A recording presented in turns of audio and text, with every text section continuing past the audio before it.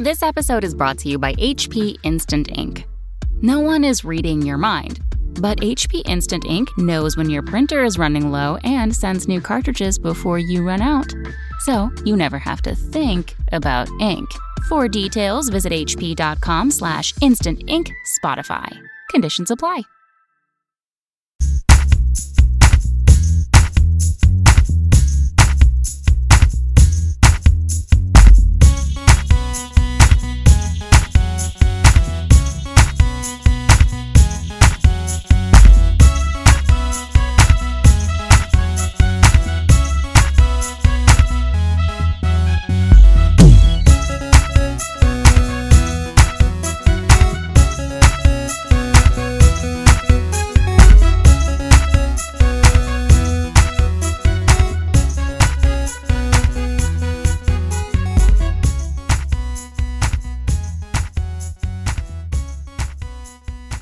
Hello everyone, and welcome to Chapter Tactics, your 40k podcast which focuses on playing Warhammer 40k competitively at all levels of the game. I'm your host, PewDiePob, and with me I have my two fellow BAO attendees, Sean Abuse Puppy and Jeff in Control Robinson. Howdy everyone. Forgive me, I am running on an hour of sleep. We drove down immediately after the BAO ended, 9-hour drive. I got back home at 4 a.m. and then had to wake up at 6 a.m. because my daughter hadn't seen me all weekend, so she decided she wanted to wake me up. Sleep be damned. And then I had to work today. So I am a little tired. I do remember all of my games at the BAO. I have a bunch of notes taken down. I got an awesome data dump from a gentleman who emailed it to me, Peter Colissimo. He is the man. He essentially gathered all the data from the Bay Area Open for the factions and for the detachments and the players, the points they scored, what placement they were in, their average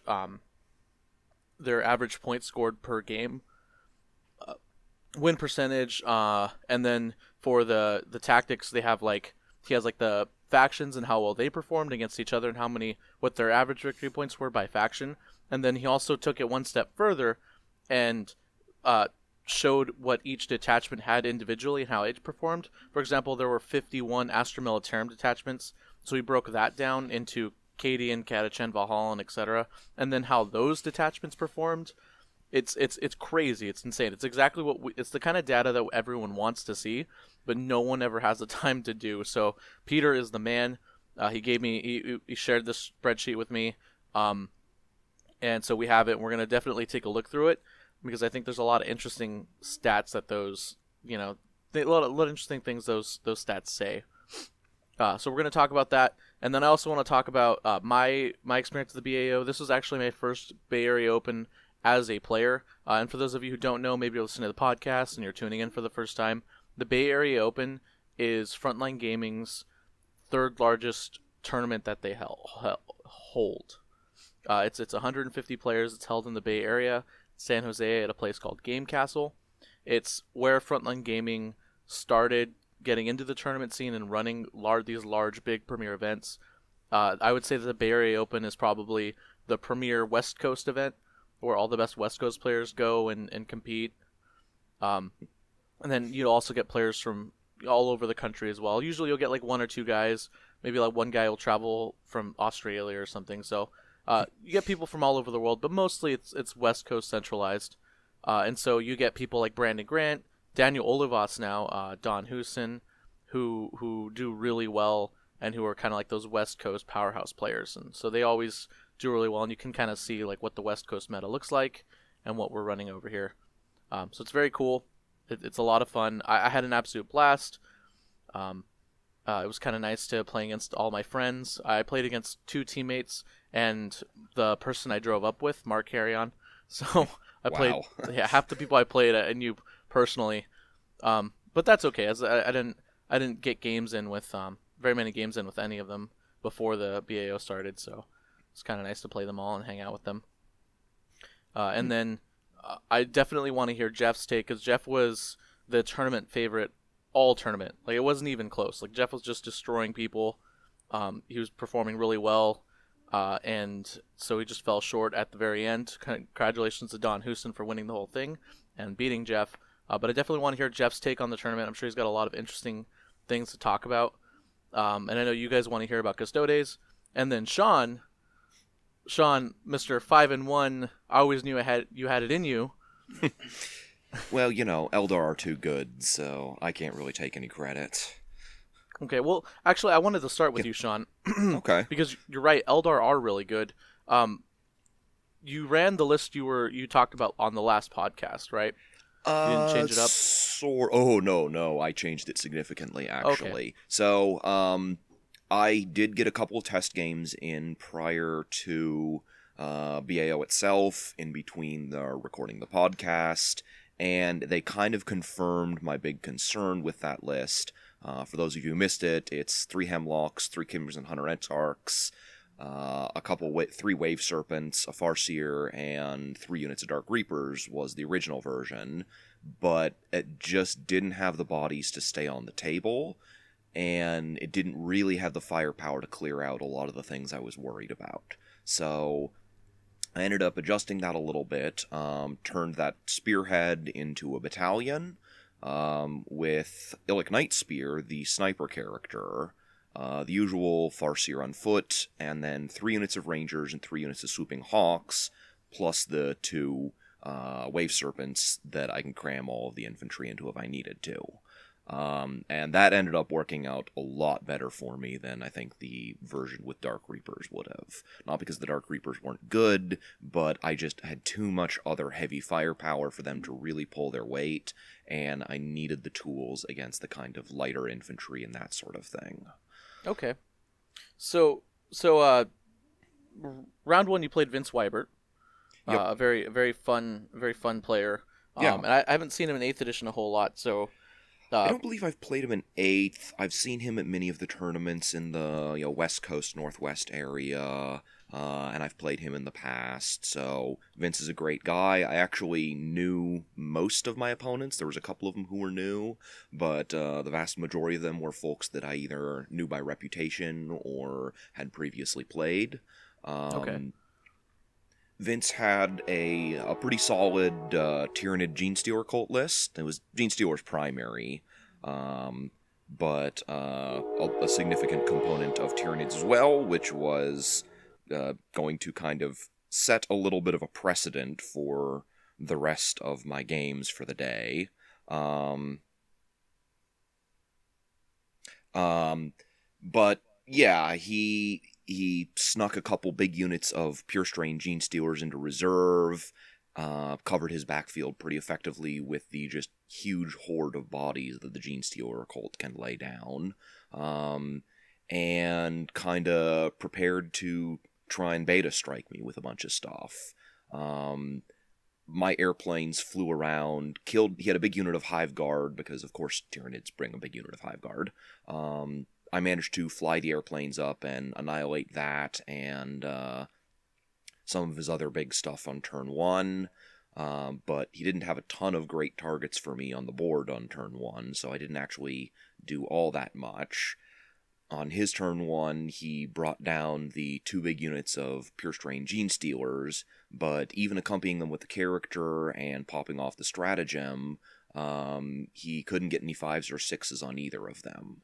So both of them ended up a decent distance away from my guys, couldn't really get in as close as he wanted to, and he made one of the charges, killed off a couple of my things, but nothing super critical, and then I dropped in the Swooping Hawks, flew all my airplanes the opposite direction, because that's the great thing about the Eldar airplanes, is they can just turn around and fly back the way they came if they need to, and basically wiped out all of his Pure Strain Genestealers on turn 2. And at that point, he was kind of looking at just, like, various bodies and not a lot else. A horde of essentially guardsmen without orders is not really all that scary. And I spent a couple of turns mopping that up, and that was pretty much it. Okay, so before you go into your game 2 and your game 3, I just want to let everyone know that Sean, day 1, played 3 Tyranid players. Mm-hmm. Before we go on, then Sean, do you think that you your Tyranid matchup is good now, or are you still like absolutely just traumatized? It's much better with the version I was running. The 3 units of Swooping Hawks give me a lot more of that anti-infantry that I need. Mm-hmm. I would say that against a very good Tyranid list, I'm probably at a disadvantage. Not an overwhelming one, but certainly some disadvantage. Just because they can bring a lot of bodies and clog the field pretty effectively. I may be able to kill a lot of their stuff, but they're going to be holding the board most of the game and scoring points against me. Yeah. And you know, it's sort of the knight problem, is like, just because you're killing them doesn't mean you're winning. Yeah. So speaking of good Tyranid lists, Yes. Colin Sherman. Colin Sherman, one of the players at the Boise Cup, or no, I don't. He wasn't Boise Cup. It was T-Shift. A very sparkly and very well painted Tyranid army. Kind of ran into pretty much that. He had 2 big blocks of Gene Stealers, a whole bunch of Hormagaunts, the Swarm Lord, the big unit of Hive Guard, all of the usual kind of stuff. Apparently a list that Nick Nadavanti had helped him put together through the service there. And I got the first turn. I went in and did a bunch of shooting, but didn't actually accomplish a lot. I killed like 1 unit of Venom Thropes and put 2 wounds on the Swarm Lord, but he just kind of passed most of his saves. So I didn't actually hurt him all that bad. And he got some pretty solid advance rolls and looped a unit of Gene Stealers around with the Swarm Lord.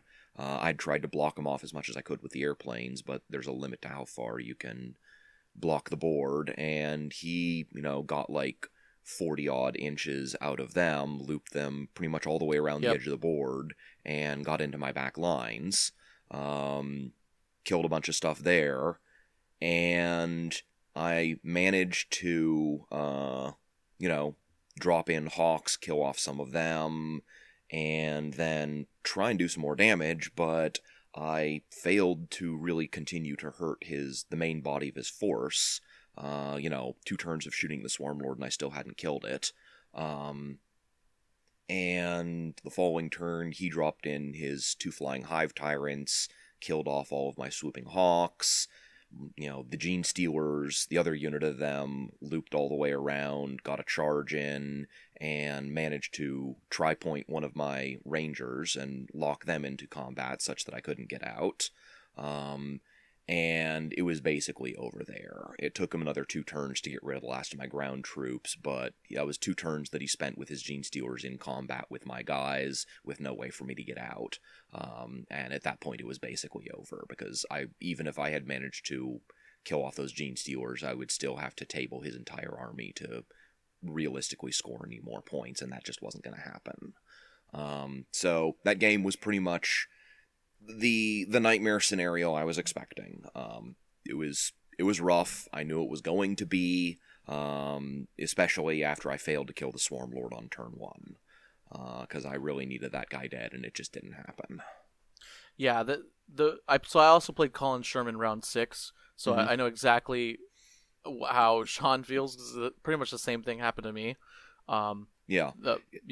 He's very good at using the Tyranid stratagems to cover a lot of distance, and this is something I'm sure Jeff knows very well, that if you swarm over a unit with a bunch of Gene Stealers, you wipe them out, you use the stratagem that allows you to make a move and advance instead of overrun to move and advance instead of making the normal consolidate, because there's no one within 3 inches of you, and then you use the fight again stratagem to pile in around something else. And it's a brutal combination. It allows you to cover enormous amounts of board, and it's very hard to stay safe from it if your units don't have fly. Yeah. When I talk about my games, I'll talk about something very funny that he did that was kind of the opposite and just showed kind of the power of a Tyranid list. I might as well say it right now. He basically, in my game, he moved them like 42 inches around my conscripts because I created a giant wall with my conscripts, and I left just a little gap at the very end because I didn't think Gene Stealers could move 40 plus inches and charge. I think he rolled boxcars with his charge too, but it was crazy. He moved them all the way up, double moved them with Swarmlord, went around my conscripts, killed, like, tagged 2 scout bike squads, actually whiffed and only killed 1 bike, which I thought was pretty funny, and then just overran them away from into the conscripts, and then tagged a conscript, and then charged the Hormagaunts into the conscript, and I couldn't shoot the Genestealer Colts because they ran behind a hill line of sight. So basically it was like a weird, like, hit and run, like, oh my god, Genestealers, and then all of a sudden they were just gone, and my conscripts were being attacked by Tyranids. I just thought it was pretty funny. Yeah. Because he used the overrun strategy to run away.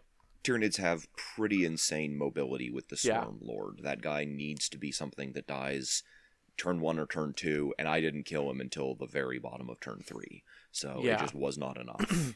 Yeah, I agree. Okay, and then you played Andy Gonzalez of the Veteran Gamers Reenlisted podcast, which is a very funny podcast. I had not actually, he was one of the small handful of folks that I was not as familiar with. I saw a bunch of their stuff coming into the tournament, but I wasn't really familiar with the podcast or with Mr. Gonzalez himself. Again, he had kind of the bog standard Tyranid list in a lot of ways. Swarmlord, Flying Hive Tyrants, big blocks of Genestealers. He did have a couple interesting inclusions. He was running a trio of Carnifexes and a big unit of Gargoyles. And I can really get behind those Gargoyles. They are very fast, and they can do a lot of pretty nasty little shenanigans with tying things up. That fly keyword for the ability to hop over enemy models with your pile-in and consolidate moves is really big. But I had the first turn, which was pretty standard for my list because I have like 9 drops if I want to go that low. So I can really kind of like cram things way down if I have to, which meant I was getting first turn most of the time. And I ran over. I had basically the opposite of my luck against Colin with him, where my first Hemlock did 10 wounds to his Swarmlord. Just sort of like almost instantly evaporated that guy, and then proceeded to just sort of like chew to pieces all of his big targets one at a time. And he was sending the Genestealers forward, but the terrain was a little bit worse for him, and his positioning with the Genestealers was not quite as good, so he wasn't able to ever really get them into my lines before the Swooping Hawks came down and just sort of blasted those guys away. Units of Swooping Hawks plus Doom will just annihilate any kind of infantry, basically. Yeah. Alright, and how many Swooping Hawks did you have again? I had 3 units of 5, all of them with the Exarch with the upgraded gun. So it's like each of those units is causing somewhere between, 6 and 12 wounds per turn to any T4 infantry. And especially for something like Genestealers that has just kind of bad saves in general, the fact that they're all just a whole bunch of armor saves is still really devastating to them. Right on. And then you had a very dominant day 3. Yes. Day 3, my matchups were a lot better. Tyranids was not really what I want to face. I won my matches, but none of them were exceptionally... I'm sorry, day 2. So day 2. 2 and 3 are basically the same. That's pretty much how it is. Round 4 on the first of the day there, I had been... like you do, looking at the matchups the night before, and I kind of looked over his list, and pretty quickly came to the same conclusion that I think he did when we talked about it, which was that he didn't really have much of a chance. Great guy, John Schroeder, not someone I'm as familiar with, but a name I had seen around here and there. He was running a Salamanders list, which I believe was the only Salamanders list at the tournament. But it was very shooting heavy. He had some aggressors, 3 different dreadnoughts, the Leviathan, Derrido, and Redemptor, the weird new Primaris one. As well as a Devastator squad full of las cannons, and then some guard detachments with the Minotaur, the big like double basilisk thing, and then a couple of the Earthshaker platforms. And the -2s to hit everywhere meant that his guard stuff was just completely irrelevant to me. When you're hitting on 6s or even 7s, then it's no real threat at all. So I immediately zeroed in on his dreadnoughts, because they were the ones, like the Leviathan could actually do a lot of damage to me in the right situation, because it's putting out 20 strength 7 damage 2 shots. And starting with BS2 up, it means even in a worst case scenario, he's hitting me on 4s or 5s. So that will actually be able to chew up my flyers pretty quickly. So I immediately zoomed over and started smashing away on that. And the combination of Doom and Jinx plus a bunch of high AP shots is just death to most vehicles. So I ground out most of his relevant firepower, the stuff that was actually going to be able to hurt me, on turn 1, and I pretty quickly had him just boxed up in his deployment zone with nothing that was really going to be particularly effective at shooting me. So it was a really brutal game for him. And he I think he kind of knew that that was how it was going to go from the beginning, because, Eldar, with all their penalties to hit, are very... just they're too much to handle for most pure shooting armies. Yeah, I agree. And he really, once you take out a dreadnought or two, his list really runs out of steam. Yeah, I killed the Leviathan and put the Derrido on like 1 or 2 wounds on the first turn, as well as taking out all the Devastators. So he didn't really have any shooting that could hurt me at that point. Okay. And then you played a kind of like other than the Fire Prisms, kind of like a standard Eldar, Dark Eldari list, right? Yeah, it was a little bit of a mirror match kind of situation. Chris Nelson, running Eldari with a little bit of Dark Eldar allies. Like me, he had a trio of Hemlocks, but he took Fire Prisms in place of the Crimson Hunters that I was using. And then instead of the Wave Serpents and Swooping Hawks and some of the other stuff, he ran an Archon and a trio of the Ravagers, Blackheart, of course. So it was a kind of a little bit of a mirror match. Chris was a local, and apparently there was another guy in his area who played a list not dissimilar to mine that he had been up against a lot of times. And with both of us having pretty hard-hitting lists, it really came down to who was getting the stronger punches in. I ended up blowing up a decent amount of stuff on turn 1. I took down one of his Hemlocks and mostly killed a Fire Prism as well as a Ravager. And then he came back and killed a Hemlock and one of the Crimson Hunters, I believe. And that was kind of how it tended to go, was each turn both of us would kill like 2 of the enemy's big firepower vehicles, but with me pulling just a little bit ahead because I had the top of the turn, and pulling ahead on points because I had a little bit better on the secondaries, and I had more units to spread across the board. I was dropping my Swooping Hawks into different quarters to get recon. I was kind of, stripping away his, Rangers that he had scattered into the various quarters to get recon, and picking off characters and making him hide his guys in ways that weren't convenient to positioning. So, the end of the game, neither of us had a whole lot of models left. It was down to, a handful of Rangers and a couple Wave Serpents on my side, and on his side, I think I ended up tabling him at, the bottom of 6 or something. But, he had kind of, had all his units ground away, so he was down to, the Archon and, 1 Ravager and, I think, a Farseer that were kind of, doing their best to squeak out the last couple of points. Okay, so, finally, I want to talk about Aaron Wish. I want to spend a little more time talking about Aaron Wish's list, if you don't mind. Yeah, absolutely. To add some context, guys, Aaron Wish had, I think probably it was the list we talked about the most at the end of day 1. Oh, really? Because yeah, we'll just Reese, Frankie, and myself, I guess, when we're talking afterwards when we're looking at lists, because Sure. it's a very unique list, right? So Yeah. after 3 rounds, he'd just been destroying people day one. He got a 37 win, a 37 win, and a 35 win. So I think he Hmm. was ranked like number one, or I think ranked behind Jeff.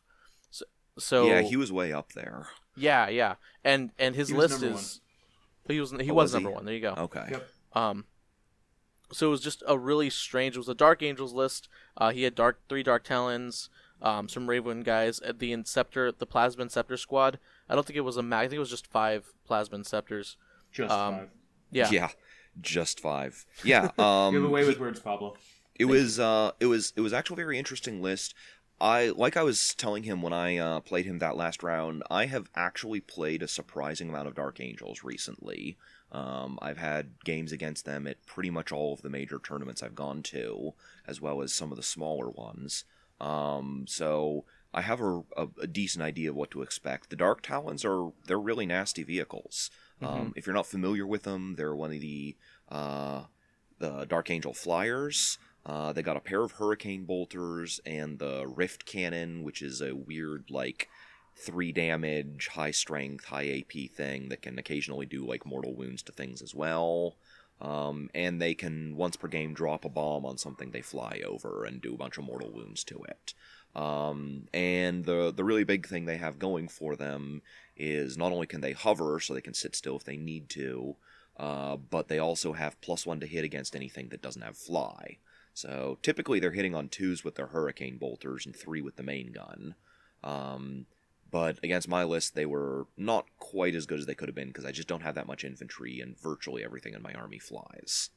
But yeah, aside from the trio of them, he had the fairly standard Blood Angels Smash Captain detachment, 2 of those guys. And then he also had Samael and a Talon Master, both in their land speeder things. That's actually something that I kind of want to mention real briefly to all you Dark Angels players out there. I know there aren't very many because Aaron was the only Dark Angel player at the tournament out of 140 There's another one. people. yeah. There was one more, but Oh, was there? yeah, but Okay. you know, Yeah, Not there in were. Sean's mind, though. Yeah, well, he was the one and only. Yeah, no, it's the Talon Master is a fantastic unit. Not only does it do the same job as a lieutenant, giving everyone rerolls of 1 to wound, it also has an aura that lets you ignore cover with anyone inside of it when they're shooting at dudes, and it's putting out 12 assault cannon and 6 heavy bolter shots, and it is reasonable in melee, especially because you can give them one of the relic swords and whatnot. And on top of all that, they're very fast and have character protection because they're only 7 wounds. I'm honestly shocked I don't see more Dark Angels players running them They're because insanely good. yeah, They're really good. they're super good, and they are just a huge threat to a ton of the basic sort of like infantry guys you see running around. One of them and Samael kind of just like flying around next to each other will, wipe out pretty much an entire cultist squad on their own. Yeah. I agree. And he, aside from that, he had that the unit of 5 Plasma Inceptors, which is, as Pablo says, just 5 Plasma Inceptors. And then a unit of the Black Knight Bikes, also with the Plasma, and a handful of other kind of like little dudes running around. He had some scouts and whatnot as well. Right.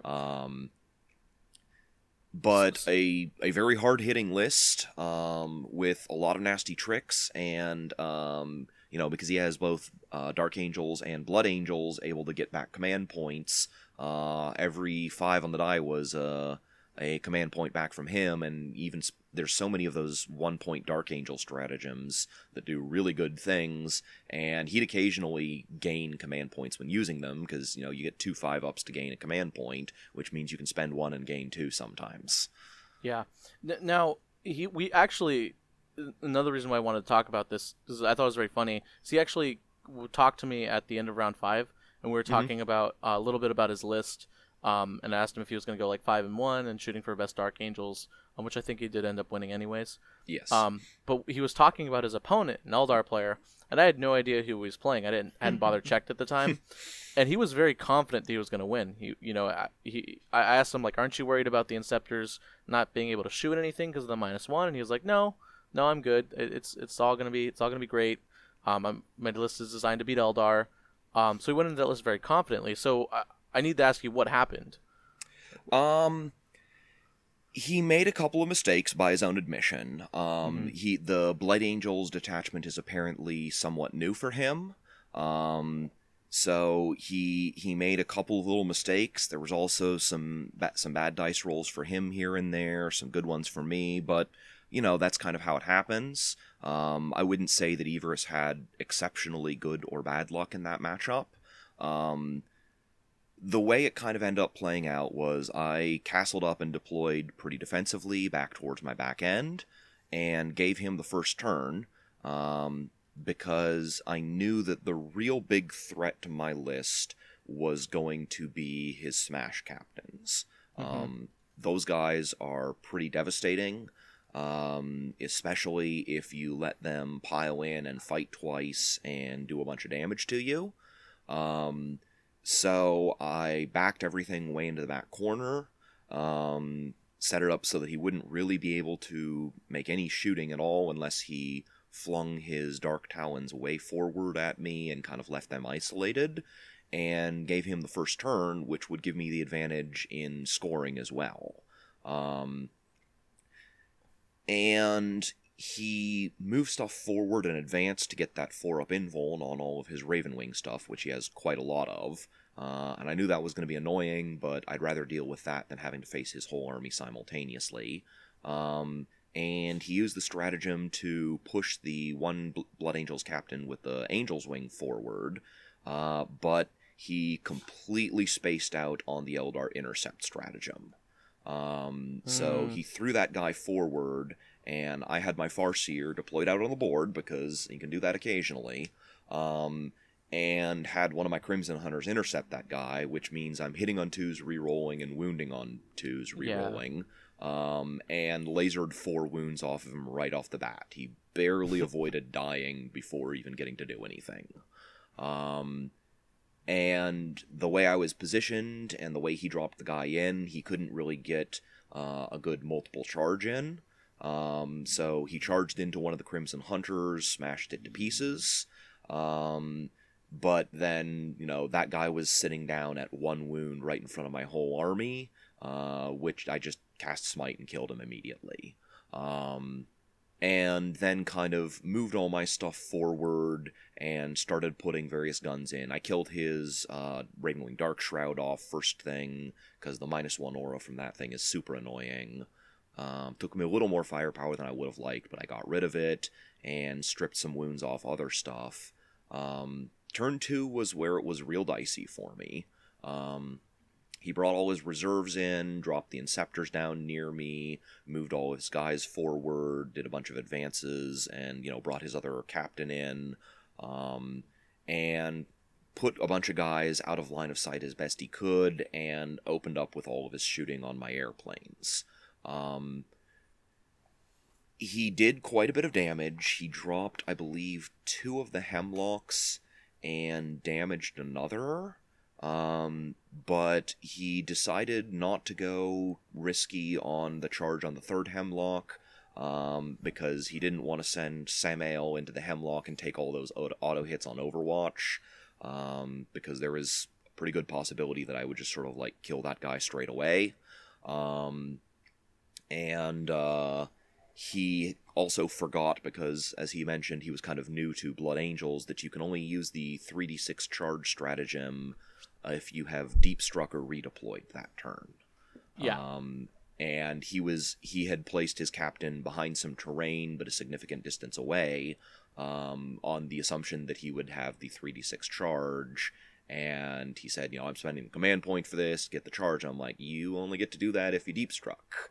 And he realized immediately that, he'd kind of fucked up there. So he ended up failing that charge, which probably would have dropped another airplane. and did not do as much damage as he was hoping that turn. I kind of pushed through. I brought a bunch of my swooping hawks in, cleared out all of his scouts and basic infantry dudes. I used a few shenanigans there as I dropped some of the hawks in. We were playing the Precious Cargo mission, which is you get the bonus point for controlling your opponent's objective. And he had a unit of scouts controlling it and not much else. And I brought all of my swooping hawks down, dropped them in, shot the scouts to death, and then used Fire and Fade to move 7 inches towards his objective. And since his scouts were exactly right on top of the objective and not, like, pushing me back from it, that meant I dropped in 9 inches away from it, so the 7-inch move got me right into scoring range. And that's where things kind of started turning around for him. It's like I killed off some of the Dark Talons, dropped a bunch of the Inceptors and all that kind of stuff, because he had a bunch of units with Fly, and my list does a pretty intense job of destroying anything with Fly, thanks to all of those Crimson Hunters. And I moved a bunch of stuff into his deep backfield, killed off a lot of his threats, and kind of left him with like 1 Dark Talon and a whole bunch of characters. Which I still couldn't really shoot at that point, but he was running out of units to actually score points with, and I was already ahead because now I had the bonus point, and he had not, so I held more and got the bonus point that turn. And if you look at the board, we were pretty on parity. We had both taken a lot of damage, but if you looked at the score sheet, I was significantly up on him. The real decider was his turn 3. That was where the game basically ended. As he moved all of his stuff back to take care of all the flyers I had in his backfield, to kill off all of those swooping hawks and whatnot, and cleared out just about all of that. Killed off almost all the swooping hawks except for a single one with his Dark Talons. Moved all his characters over next to my airplane and went for some charges, and got in and charged and killed both of my remaining airplanes, but both of them exploded. Oh, no. So he charged his Smash Captain into one of them and the 2 Ravenwing characters into the other, and went with Smash Captain first, killed the hell out of that airplane. It exploded, did a couple wounds to him, did a couple wounds to Samael. He then piled in his Smash Captain towards my other airplane to get him out of line of sight of the snipers, and then swung with the other guys, killed that airplane, and it blew up, killing the Smash Captain, and would have killed Samael if he hadn't popped the Armor of Contempt, I think it is. It's the Space Marine stratagem that gives you the save against mortal wounds. Because Samael is a vehicle when he's riding the land speeder. Yeah. I was going to say, that only works on vehicles. It only works on vehicles, but Samael was a vehicle at the time. So he managed to keep Samael alive with that, but between the 2 airplanes, I chipped like 10 wounds off of all of his characters. So that was pretty big for me. Even if that hadn't happened, at that point he was looking at like 3 characters and a single Dark Talon left on the field. And I didn't have a whole lot either, but I was spread out to hold objectives, whereas he was all sitting in his back corner in the very back edge there. The Dark Talon was on a single wound, so like just glancing at it was going to be enough to kill it. So that really turned the game there. From there it was kind of just clean up. I moved the Wave Serpents forward, popped off their Serpent Shields, and shot and smited the remainder of his models away. But even if I hadn't gotten as lucky as I did with explosions, then I still probably would have been able to pull the game out. He was telling me he was intending to use the redeploy stratagem on the captain and like send him over into my backfield and all that, which, that would have been bad, but with that guy sitting at 2 wounds, it wouldn't have been that hard. I still had all of my snipers, and there's no way that guy lives through sitting in my backfield. Yeah, I agree. I think that once your characters start taking wounds randomly and dying and becoming inefficient, I think lists like that list and my list start losing. Well, characters rely heavily on other models to protect them. Characters themselves are not that tough in most cases, So once all your other stuff is dead, the character's no longer nearly as scary. It's like, oh, you have a guy with 5 wounds and a 3-up save? Mm-hmm. Oh, I can kill that. I don't care if it's a 3-up invulnerable. I'll shoot him with my basic guns and he'll fail saves and die. All right. So once you're down to just characters, which a lot of lists have these characters who do the heavy lifting. Custodes do a lot of it. Blood Angels do a lot of it. Dark Angels can as well.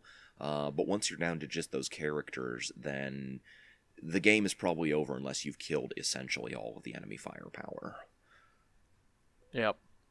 All right. Well, Sean, congratulations. You went thank 5 you and very 1, much. and you shut me up completely. I'm the worst. I'm clearly the worst 40k player on this podcast. Well, only because Val's gone. Yeah, that's true. We got Damn. Val and I have to play one time, and truly determine who's the worst. Ooh, yeah, the battle of the worsts. Best of the worst. So I want to save Jeff's matchups and stuff for last because he's a great transition into the top players and the top list. So I'm just going to talk about matchups really quick. Shouldn't take so long. There's only a couple bullet points I really want to bring up. And the first is I think models that do D6 mortal wounds should be very, very rare and be on Titanic things that cost a lot of points. I'm just kind of You had a bad experience somewhere? Yeah, and I've had a couple, and I know Frankie's had a lot of O'Malley. bad. Oh my gosh, yeah, Jeff immediately called it out. So basically, my first game I played against an orc player, who had a bunch of flash kits and like battle wagons and trucks, and then he had one of the Forge World Super Scorcha vehicles. Yep. That on a 6 blows up and does D6 mortal wounds to everything within like 6 inches or something. Mm-hmm. And I was, it was orcs versus me. He was a really nice guy from the Harambe's Avengers. Oh yeah. Those guys aren't known for their tournament. Tournaments aren't their forte. They're just a bunch of guys that have a really good time. They're great guys to hang around with. Yeah. So he had a very fun orky list with a lot of flash kits. And flash kits actually put out a surprising amount of shots. Like, I was actually genuinely terrified. Yeah, at they're first. not actually that bad these days. Yeah. But then I realized I actually had stratagems and optimized units, and the Orc Codex. When the Orc Codex comes out, orc players are gonna be so happy, just because I feel like orcs just need those little bonuses and boosts. But anyways, it was going pretty well for me until I charged the middle of his board. And the truck would just, like, the flamer truck had just happened to be there with 1 wound. I had the center of the board with, like, the priest, my commander, my character, a unit of Seraphim that we're gonna pop the battle wagon with his boss in it and his warlord in it. Basically all my important stuff was in the middle of the board, and then Celestine had just eaten a ton of Overwatch and died to flash kits. So she was kind of cowering in a corner, looking to pick on some Gretchen and stuff. So I really needed that meat of my army to just stay there and hold the middle of the board so that I could tie up his flash kits and pop his battle wagon. Mm-hmm. What ended up happening was I just decided to put one attack into the flamer just to kill it to get for sure. Just I don't even know why. I had already gotten kill more. I just wanted to kill out of spite. So I was just like, well, I'll just put 1 attack into it. Of course, I brought the relic hammer, so I hit on a 2, wounded it on a 2 because I charged. And then I killed it, and then it blew up, and it did 6 mortal wounds to everything within 6 inches of it. Yeah. So it killed my Seraphim, the priest, my Death Company captain, my commander, what was left of my conscripts, and I think it killed like one grot model, and then that was it. It was bad. So, anyways, Yeah. models with D6 mortal wounds. I admit I'm not a big fan of the Forge World Flamer vehicles that blow up for D6 wounds, either them or the Artemia Hellhounds. Yeah. Because D6 mortal wounds is potentially a lot when you're doing it in a radius like that. Yeah. Especially if you just roll 6s. It just reminded me of the D all over again, and the D weapons in 7th edition all over again. Oh, I was going to say, it made me think of your lovely experience with the Maleceptor. Jeff came by. Yeah, Jeff came by, asked me how I was doing, And then we told him what happened, and he just said, "Oh, O'Malley," and just walked off, laughing hysterically. Anyways, I did win that game. It was a pretty dominant win. I think I got like 39 points, which put me immediately into top tables, which I regretted instantly. Yeah, that's a dangerous move on your part. And then so it's on round 2, I ended up playing Brandon Grant on the top table. I think we were on table 2. So we were on stream. And that's a game. If you guys ever want to watch a player who's completely outmatched try his best, watch that Twitch stream. It's very entertaining. The only thing I want to add onto that game, because you guys can just watch the Twitch stream on Frontline Gaming TV, is that I'd like to reiterate that chess clocks really do help. There were a lot of people watching the stream complaining about us taking 2 hours for our first 2 turns. But I told everyone at the beginning of my turn, because I went first, told everyone at the beginning of my turn that the first 2 turns were going to take a long time. And I knew it immediately, and Brandon knew it too. As I've got this high model count army that's moving all over the place, and my job is to find a hole or something, in Brandon's armor, to try and just get in there and disrupt him and keep him in his deployment zone. And Brandon's whole deal is he just needs to shoot and be efficient and move all those models up. He needs to be very mobile and get up the board quickly, or prevent me from stopping him from going up the board quickly. So our first 2 turns, we took an hour each. So by the time our 3rd turn rolled around, there was only an hour left. We each only had like 30 minutes left on the clock. But then we finished the game in 17 minutes and finished the game with 42 minutes left on the time. So we just played quick, like 5-10 minute turns. And if you watch the game, you'll know why. It was because he was destroying me. But I have a feeling that even if it was a closer game, they still would have been quick games, just because we kind of already knew where the board state was heading and what we needed to do. So we just decided to play quicker, and that was kind of the theme of my entire BAO experience was clock efficiency and clock management. I finished all of my games in 6 turns, but I didn't finish with like 20 minutes left to spare in most of my games. I usually finished with like a couple minutes left to spare, but I finished all 6 turns. So that's good. I know something that people who weren't at the tournament may not be aware of. Reese and Frankie had asked everyone to note how many turns they got to in each game and turn in their packets with that. Do you know if they've compiled that information yet? Not or is yet. That still... No. Okay. No. They drove back at the same time we did. Sure. And Frankie was a trooper and drove the whole way. Oh. Just like me. Yeah. So Frankie's probably tired. I don't know. I don't even know where they are in that data, but I imagine by signals on Wednesday they'll probably have it all compiled, or they'll have an inkling. But I'm very curious to see, because the 3-hour rounds certainly helped people. I saw a lot of games finish that I don't think would have otherwise, and I'm sure the chess clocks did as well. Yeah, and you can tell the games that didn't finish or that only got through 3 turns because their points were so low. Yeah. So you can always kind of tell. There was also a few people who, every single game I looked around, it's like, who hasn't finished yet? And there is 1 or 2 of the same people who were, 5 minutes after the round had been called, were still rolling out the last of that turn. Yeah. Not to name any names, but guys, don't do that. There are 140 people there, and they're all waiting on you.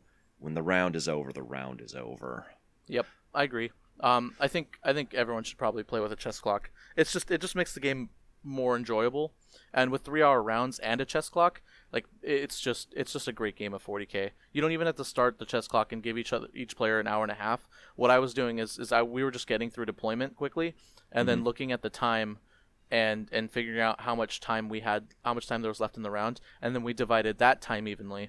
And none of my opponents complained about that, and we all everyone was okay with that. Yeah. So yeah, chess clocks. My next 2 games were against a teammate, Aaron Hayden, so another teammate of mine on Relentless D, and gentleman Jason Sniga Kowalski. Gentleman Jason. I don't remember his last name. It was complicated. Was it Mackenzie? That's what it says here. Well then Jason Mackenzie. There was another Jason. Anyways, I'm operating on 2 hours of sleep, guys. No, Hence I the get disclaimer. it. I had a Find out long his drive last back name, as well. edit in the proper pronunciation later, for like 10 minutes. Jason McKenzie.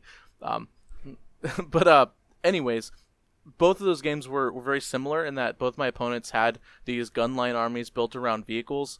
Jason had Onager Dune Crawlers, Castellan Robots, Call, and Guardsmen conscripts, just like one bubble of one line of conscripts. And if you guys, bubble wrapping is still very, very important, guys. Especially now with Knight Gallants getting in your face turn 1 and Blood Angels getting in your face turn 1. It's still very, very important to bubble wrap and space and all that stuff. And I think that people just aren't doing it. If you want to see what a good bubble wrap looks like, look at Brandon Grant's army. Look at what he does. But anyways, so both of those games were the same because I seized on both of them, and both of them played very, very loosely with their bubble wrap and their deployment. And I played very defensively. I deployed very defensively. So what ended up happening was I seized. I put everything that could get in their face turn 1 into their face. Against Aaron Hayden, I tied up all his Plague Burst Crawlers, his Whirlwind Scorpiuses, and his Rapiers. And so all he had to shoot was with his Macarius, which just killed one unit that wasn't in close combat. And then from there, it was just a very disappointing kind of like, okay, I charged that. You can't shoot again. I kill this. And then both games were kind of like that.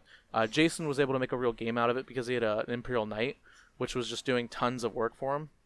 The Knight Styrex, which is one of the more unusual variants, but actually not bad. It's really good. It has a 4-up invuln against shooting and a 5-up against close combat. It heals a wound every turn, which I think he was forgetting to do. Heals it on a 5-up, on a 5-up, but yeah.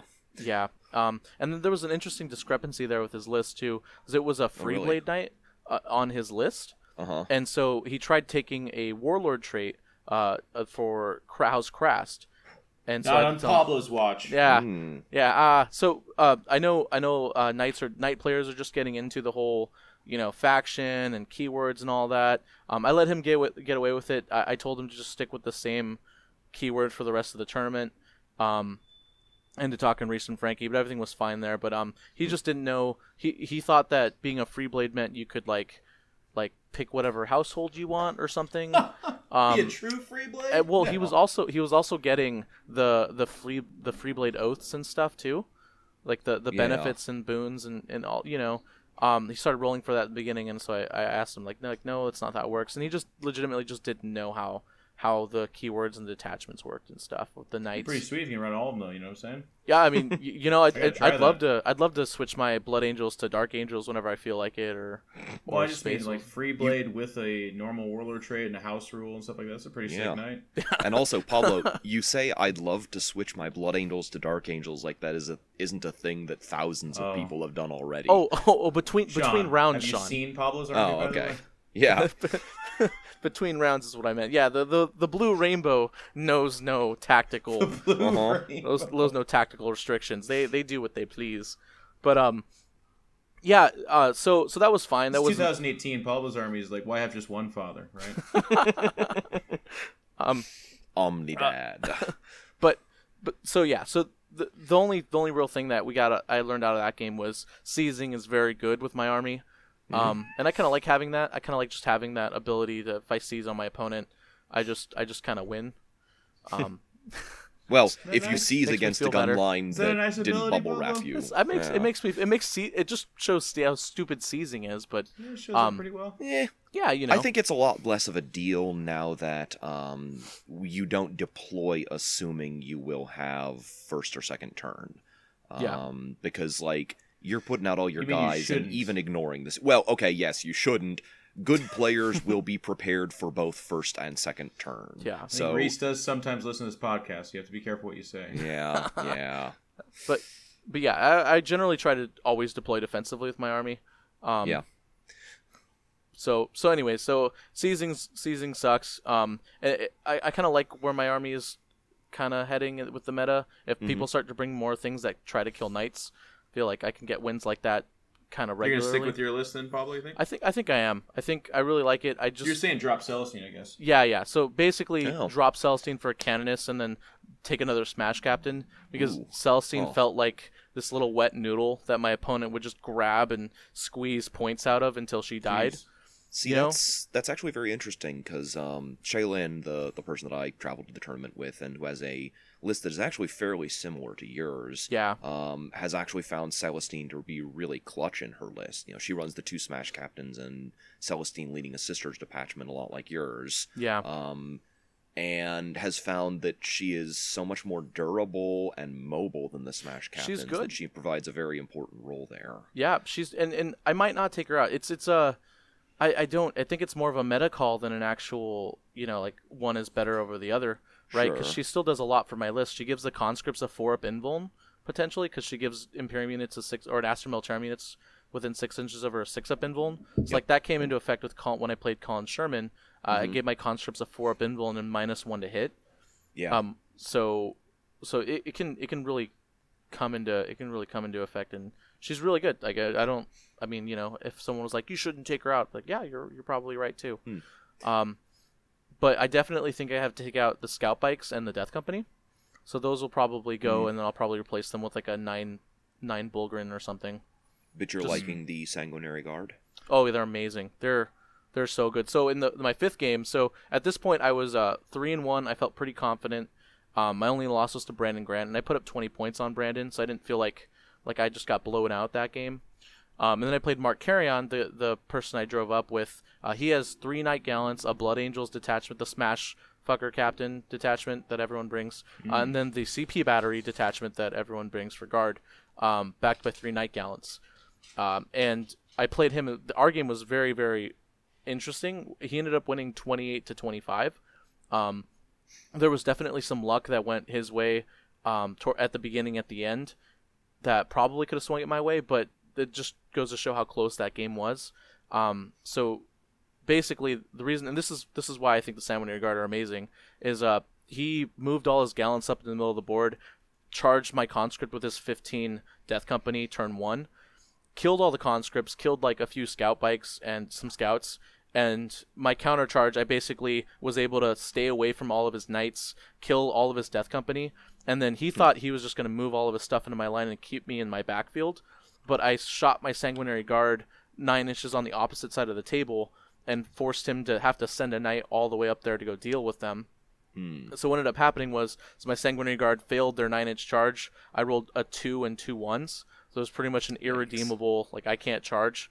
And that ended up costing me hold more and kill more, because I would have Without that killed... attitude, you could reroll one of them for a 6, right? Yeah. I did reroll. I did reroll 1. I didn't get the 6.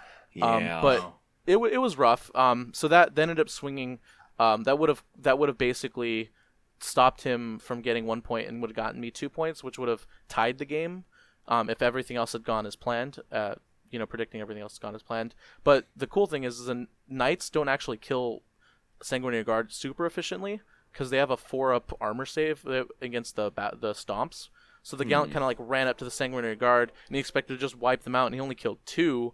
And then the Sanguinary Guard double tapped into the knight and brought it down to like 5 wounds. And he was like, "Uh-oh, these Sanguinary Guard are dirty."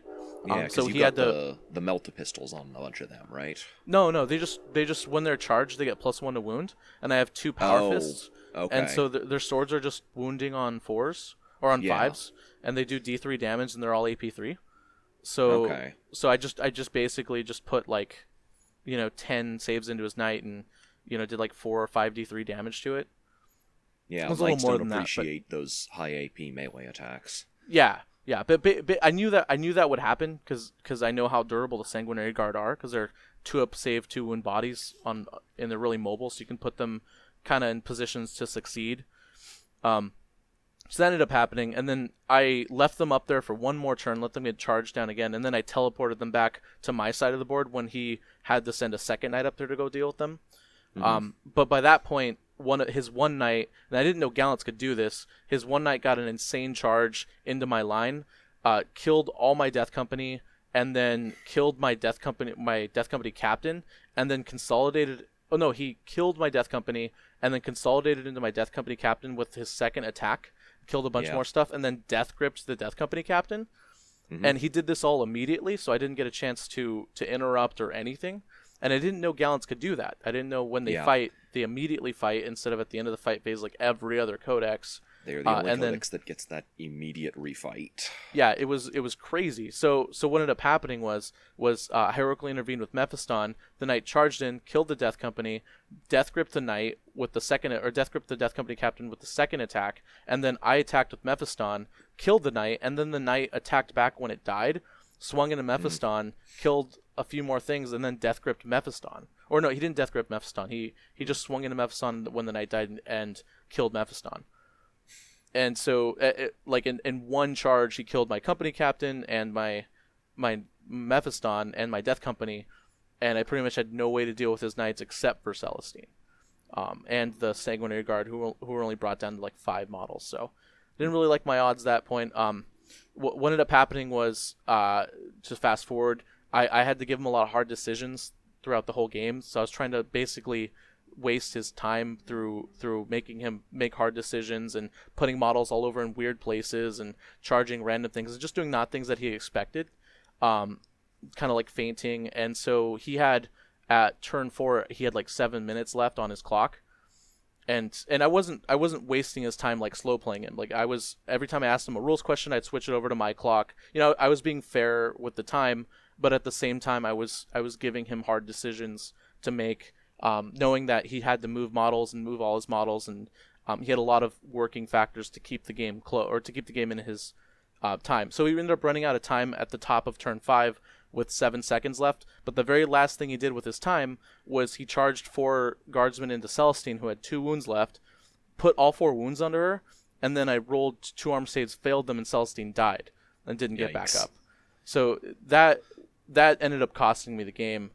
Because if I had had Celestine and turn 5 and turn 6 with a timed out opponent, I would have gotten like an easy 10 points, right? So I would have had three characters for the bonus. I would have been able to kill more because it's Celestine on him and he can only make saves. And then I would have gotten to hold more. So that was kind of rough. That sucks. The moral of the story is if you see your opponent starting to get low on time, don't like cheat. Don't like slow play them or try to waste their time intentionally. But there are things that you can do in the game that maybe might not necessarily be the best options, but might, make your opponents scratch their heads and make you wonder, what you're planning on doing. You can also do things like charge guardsmen and stuff with a lot of attacks, or put like I put my Sanguinary Guard within rapid fire range of his or of his infantry squad, so they ended up rapid fire 2ing, so putting like 40 shots into the Sanguinary Guard. They didn't kill any, but I knew he would do it because they were threatening that objective, and that ended up wasting like 5 minutes or something ridiculous, just because there's so many shots. With rerolls and all that nonsense. Yeah, so I made a game of it, and then game 6 I played Colin, and I knew that I was in for a rough time, so I just ran everything at him, and then everything that didn't die.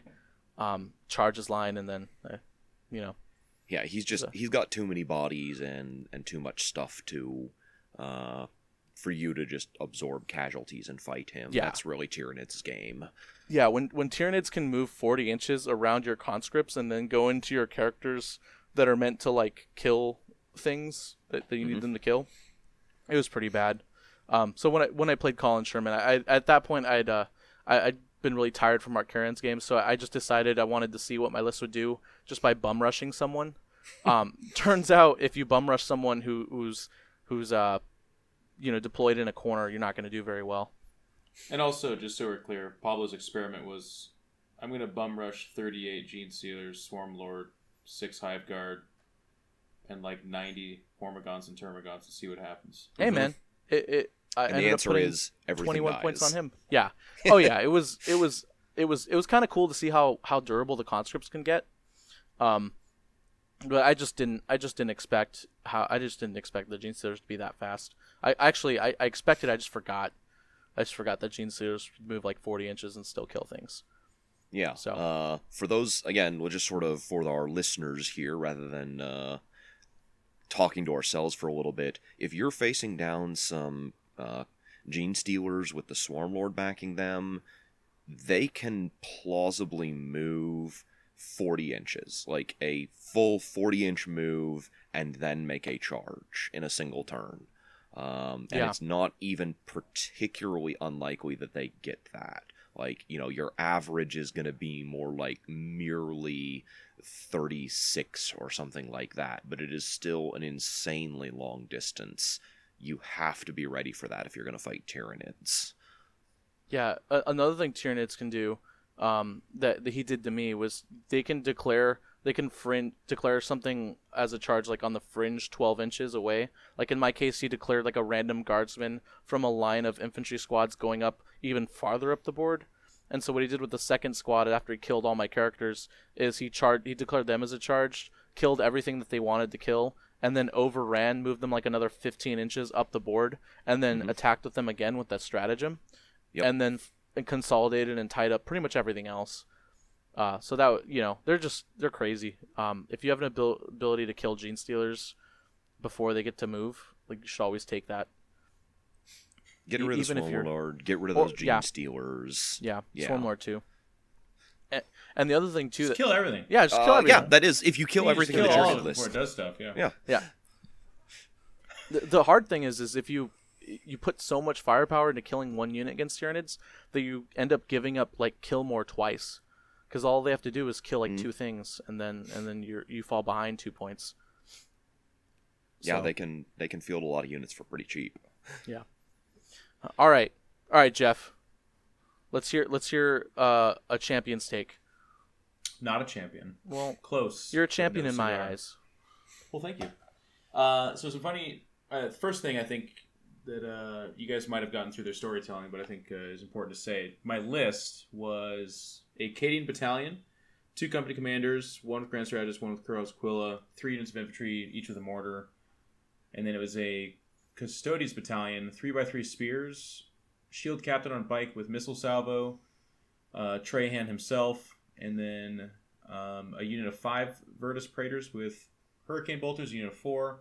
And then I took an auxiliary of a Calexis because you should never play really anything without assassins unless you just can't. But especially Custodes, they just are really, really... They benefit a lot by it. Then some other funny notes. Throughout the tournament, I played against 5 Knights and 4 Armiger variants. 2 Warglaves and 2 Helverins. Which was actually on the lower end of my friends. A couple of my friends, Alex Hawley, who had a great tournament for himself, borrowing my Magnus, he played against 13 Knights in 6 games. Oh, man. 13 Knights. I don't know what people were talking about. I didn't see a single Knight the whole tournament. Right. Oh, you didn't play against one? Not a single one. He had this really funny anomalous experience where nobody actually, with their Knights, targeted Magnus. So, lo and behold, Magnus killed like 12 Knights. So. Wow. I don't know. He had a good tournament. Yeah. So for me, day 1 started off in a nice way. Really, really kind fellow. Seen him around at tournaments. I believe he's on a podcast or 2. I cannot remember which one. But he very much so like mentally massaged me into a very comfortable place with our game because I was like looking at his list. It's a Castellan, a Valiant, a Crusader, and 2 Warglaves in a Hawkshroud detachment, which then gave him the Relic Flamer, aka the single weapon that gives me like the most fear I could possibly have at the tournament. So I was a little bit nervous because Knights have this really funny thing where like you can be the significantly better player, you can out-strategize your opponent, etc., but they just get off a couple of charges, you just don't make some saves, your killing power falls off, and then they just table you, right? Like they can just absolutely murder your face. Yeah. They move fast, they hit hard, they're durable, so if you don't have your killy stuff doing what they're supposed to do, and even then, a little bit of your guys' discussion earlier, if a couple of them blow up and do some D6 mortal wounds to everything that you need to surround them with to get the damage done, well, then they can just take you down with them. Now, of course, if you're a 5 model list like his, the need for that all to go off becomes more severe because every knight that dies is like literally 30 or 35% of his attack power. So the game started off with him pretty quickly kind of showing that he is just there to have a good time and is not... He had said, I think that was his second game with Knights. A little bit of targeting issues, a little bit of I got a Calexis to charge from behind a wall and tie up the Valiant so that I was then able to jump on it with my bikes and stuff. So it was a pretty quick and dirty game. Really nice guy. He went on to, I think, do pretty okay for himself. He actually won 2 or 3. I think it was 3 games. Saw him against some other opponents that had better day ones and then rougher day twos. Then my second opponent was against Tony Myers, who is a Sacramento household name, if you will, both for his Eldar success, but then he runs tournaments. He also has, he was telling me just in January he went full time with his like Warhammer or tabletop, I guess you would probably say, accessory company. He's the guy that makes the templates and wound counters and stuff. They're really fantastic stuff. Do you guys remember what it's called? Hammerhead Games. Hammerhead Games. Oh, you. yeah. He makes that stuff. We had a really nice game. He was playing Yanari. He had a unit of 9 Reapers, 10 with the Exarch, Wave Serpent, Yvraine herself, the cat lady. She was out there in the heels kicking around. And then he had a bunch of a couple of Farseers. What was the other damage stuff? He had the 3 Ravagers. Spears? Yep, Shining Spears. He had 3 Ravagers with 2 Archons. And that was pretty much the whole list. And it was pretty scary. Reapers, again, on paper, just not something I really want to contend with. It's a really funny game, and the theme for my list was I make mistakes in almost every game, and then Custodians are so damn durable that I am able to recover in-game from my mistakes. So my entire army's behind a wall, except my Calexis. My Calexis is chest puffed out, walking out there. And it's well, let's see your whole army shooting at my Calexis. And, of course, I forget. The Dark Reapers don't give a damn about your game conventions, so he just had the easiest kill probably of his entire life. He was he's let's just shoot in the psychic phase, and I'm and the second, basically the second I wrap up my turn, I look at my Calexis and go, oh god, that's right. That poor little dude. So it's a sloppy thing like that didn't end up costing me anything significant, but it is mistakes like that do separate, I think, a very good player from someone that then goes on to win major tournaments. So that's the kind of stuff I have to iron out and work on.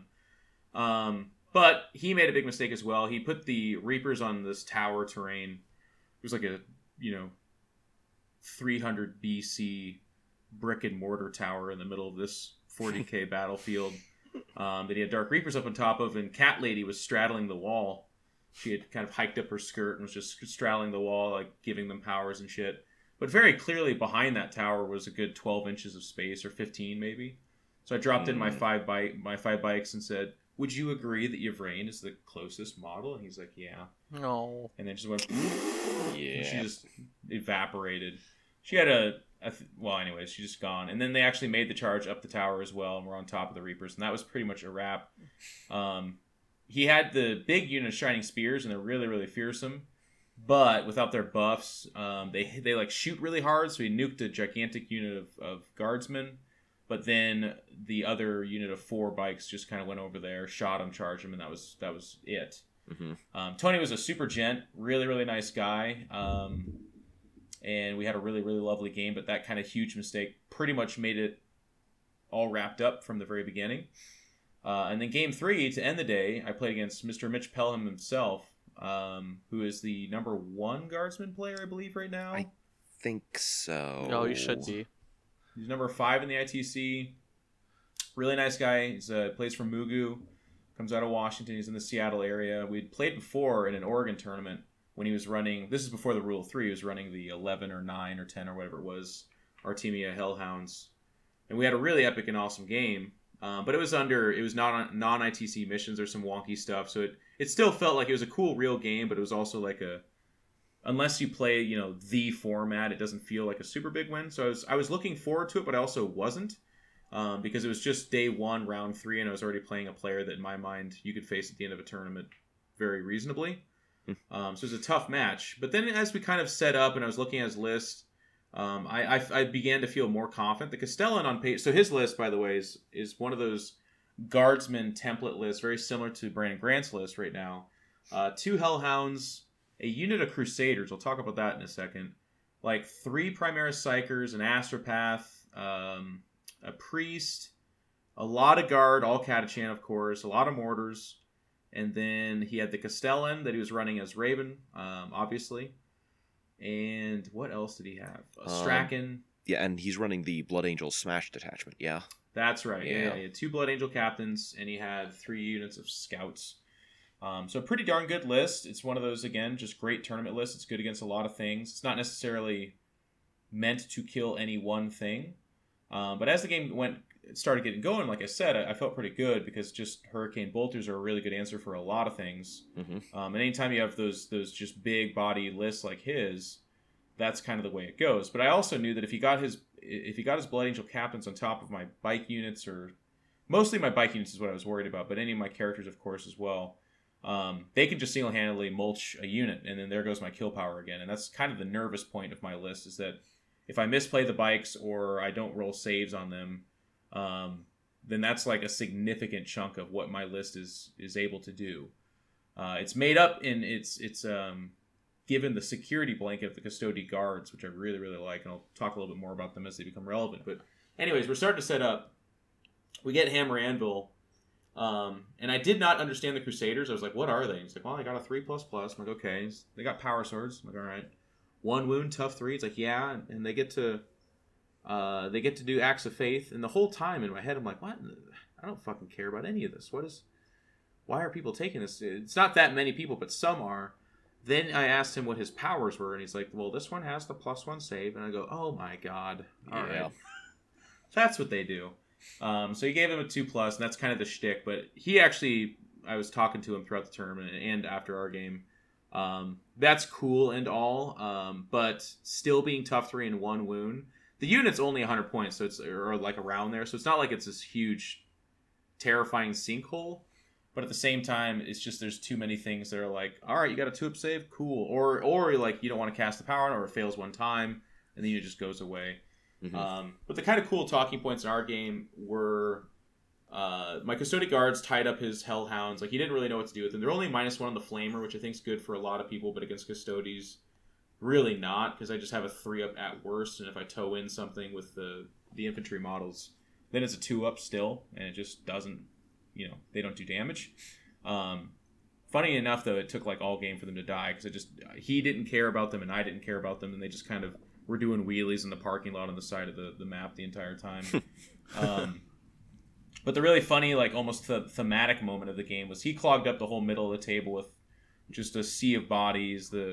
He had his Psychers, he had his the Crusaders, he had all the Catachan infantry, just trying to insulate the knight and give it as many turns as possible to do what it can do. And I kind of saw this happening as well. I, of course, could not deep strike into his corner. I usually put the 2 units of bikes in deep strike just to keep them from getting hurt before they can do their damage. And this game was no different. So we had a little bit of a melee in the middle of the map, and my White Shield Captain jumped way ahead and just acted as like a big threat. And one of the coolest things about that unit and Trahan for me was I would give them Victor of the Blood games, and with a 3++, and you have Grand Strategist, you have a command point reroll, and then you also have the Victor reroll. They're exceedingly durable. And the combo really catches people off guard, so it can actually throw them for a mega loop. Like in the middle of the game, they'll be like, oh, it's the closest character, Jeff's an idiot. Hooray! And then I'll be like, that's exactly what I wanted. And they'll start shooting stuff into it and expecting it to just go away. And it just kind of won't. So they have an idea of what they want to do, but then as it starts to pan out, unless I roll really bad, which I have not yet, and it's really hard to roll that bad, by the way. You have to roll an incredible, like they're tough 6 anyway, or he's tough 6, the White Shield Captain, and then I have a 3-up and I'm re-rolling at 3 dice in 1 turn if I want to. Mm-hmm. That's a lot. Yeah, so I'd say I have to roll really bad. One podcaster once in the podcast history it'll happen to, and so Jeff, you're good forever. It's just Pablo and old Mally. So that kind of threw a weird thing in. But then the funny thing too is the Calexis in every single game could be best described as like the emo high schooler that's just forgotten and ignored by everyone, because it just goes sit in the corner and just scores, and that's it, and just like doesn't do much else. But in this game, with all his Psychers and all his Psychers mostly having not very many wounds, not very good saves, he had the fucking game of his life. He was just like wading through there, or and just like mind bullet, there goes a Psycher, and like jumping into some guardsmen, clawing at their faces, and then they'd fall back and be like, what the hell is that? And he did that. He killed like 3 or 4 characters the whole game, and it was just jumping around chunking people. So that was his weekend in one game. Yeah. But it was mostly just me mulching guardsmen, tying stuff up, and then making my saves. So his poor Castellan kept pumping shots into my stuff, and I would just make my 4-ups. And Mitch is a super class act. Really, one of my favorite opponents I've played, actually. He's just, like, very willing. Like, a couple times I'd be like, hey, do you mind rolling your dice over here? And he's like, absolutely, and, like, makes a big effort about it. And just, like, everything about it felt very legitimate, felt very polite and considerate and really awesome. He had some really bad dice. He made some mistakes. And instead of, like, you know, really becoming a negative vortex, he just kind of was like, damn, that's too bad, you know, but then gave his best effort to kind of rally back. So really nice opponent, great guy, but I think it's a tough matchup for him. And this mission was mission 3, which I think has 4 or 5 objectives, right? That is the 4 objective diamond, if I'm remembering. That's right. Yeah. Which really works well with my list, because I just sit in the middle of the table and everyone kind of gives the, like, Liu Kang come over here fingers type thing, and nobody can, or they try, but it's just not a good place to be. But my favorite moment in the game, and I didn't do shit to the Castellan for the most part, like, it just, the whole game, it was sitting back there. It took me till turn 5 to get to it, and it was like the final boss, and Trahan, like, it was just a straight out of, like, the movie Willow. He just, like, shoves over the final, like, 4 guys, and he's staring up at the 40-foot tall giant robot. And the Castellan, and it was just such an amazing, and this is exactly why I play Custodes. This is exactly why Trahan's in my list. He pumped everything he had into Trahan. And by the way, so he had 4 shield breaker missiles. Turn 1, he hits my white shield captain, does 5 damage. White shield captain dies like 3 turns later. He hits Trahan with the next 3 missiles. The next 3 missiles, of which I cannot stop. I don't have a save. The first one did like 4. I regen back 3 wounds. The next one did like 2 or 3. And then some other odd game stuff got him down to 2 wounds. Trahan has 1 turn in front of the knight, and he's the closest target. The knight pumps. It was really funny, too, because he doesn't pump everything. He's like, you know what? 4 Melta. The missile, and I'll use the stratagem. It was like his last command points. I believe he didn't have even the Raven stratagem at this point in time. And by the way, he has the Blood Angel Relic, and he has the Kurov's Aquila. So he actually went down to 13 on his first turn before the game started, and then after turn 1, he had 19 command points. Yeah. I kid you not. Yeah, that happens. It was amazing. Hits me with the missile, rolls it all goes through, rolls the damage, rolls a 1, re-rolls it, gets a 1 again. Trahan's got 1 wound left, and there's nothing I can do to heal it. Trahan jumps on top of the knight the next turn, swings once, does like 15 damage. Yikes. Swings again and he got it down to 1 wound or whatever it was. He wasn't able to kill it, and unfortunately he did fall after that, but it was one of those, like, just funny like, this is what Trahan can do, and then he just did amazing work. The other highlight of the game, and this is like a really important note for other people that deal, because this is going to be a thing. If knights are in the meta, wait until, like, I can hear it right now. There's like, hello Games Workshop, how many Blood Angel captains do you got in store right now? There's going to be a lot of Blood Angel captains out there because of the Knight meta, and also just because they're really good. There's a lot here. There's going to be more. He had 2 of them, and his probably biggest mistake, and actually something Sean said earlier, just one of the weaknesses of a character that's strong, is that it just mostly depends and is balanced around the idea of it not being able to be attacked. It's a character. But Blood Angel captains, when they jump out, they want to do something, but that puts them forward. So he jumped them forward, or they were like behind a unit of guard. I can't remember which it was. Once that got peeled back, I was able to put 5 bikes down, and they were the closest. Mm-hmm. One of them got 36 Hurricane Bolters to the face. The other one got 24 from the unit of 5. Oh, man. And that was it. Yeah. And if you can kill them in shooting, then they can't do anything, right? Mm-hmm. You're not going to spend 2 command points for it to pop up and put a bolter in your face or something like that. You're just not going to. But if they get into close combat with you, you can always swing with them, and they can do 5-6 attacks, hitting on 2s, rerolling, wounding on 2s, often, just destroying things. So that was a big part of that game as well, was that moment there. Yep. So, go ahead. Well, one thing I want to add at the very end of that is the Crusaders. I was thinking about them, and against Blood Angels captains, they're actually really good, because the captain's hitting them on 3s because of the -1 from the hammer. And then they have that 2-up invuln, and if you charge a captain with them, that captain can't do anything else if they're the only ones around him. So they can kind of Yeah, act as like a weird storm shield bodyguard, and the captain's like, "Leave me alone." They're like, "No, no, Yeah. no, kill us first, kill us." And he's like, "My hammer can't beat your armor." So that might be a good answer if you're really desperately looking for an Imperium mixed, countercharge unit to captains, and you don't want to spend that 100 points, or you don't want to take Blood Angels, or you don't want to shoot them. I don't know, whatever your reasoning is. That might be a good option. Yeah, there's anything two that other things that can happen. anything Go that ahead. can hold a captain down for a turn that it is not like a high value target is very important. It's like that can really change a game. Yeah, that's actually how I was able to expose one. You guys remind me of it. I charged with my Calexis, and that the Calexis has that effect on the game as well. Where a lot of times people either straight up forget that you hit them on 6s for everything, or they kind of underestimate what happens when you do that. Because a lot of people will throw things into the Calexis, and then again in mid game kind of be coming to grips with like what that means. So it was in combat with it for a turn or two. I can't remember which it was, but it was him that fell back and realized. Well, because he literally can't hit the Calexis with his hammer. It's not possible. Oh, we didn't even play it though. Yeah, because it changes your weapon skill to 6-up, and then you take the -1. I think you're right, but anyways, yeah. I didn't do it's that. not super relevant. It's not like he's going to do anything there anyways. But yeah. Yep. He swung at me a bunch, and then ended up having to fall back, and it just like cost him 2 turns of doing anything, and it exposed one of the captains. And the other funny move too that I didn't even do this. It's just kind of like the Custodes math you get to do, but he buffs up his Crusaders to 2-up invul, -1 to hit, fearless, and I was like, oh wow, that's really impressive. 60 bolter guns into him, hitting on 3s, rerolling 1s, wounding on 3s, rerolling 1s because of Trahan. He picked up 5 at the 7, and that was like all the neutering it took for that unit to just be nothing for the rest of the game. The second he started to not power them up anymore, I just put mortars into it and bolters or las guns, and they just kind of went away. Mm-hmm.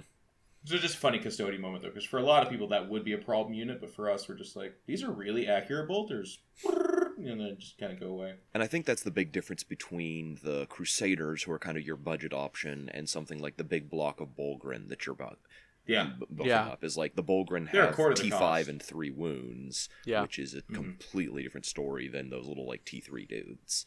But they cost a lot more, and they take a lot more work to do it too.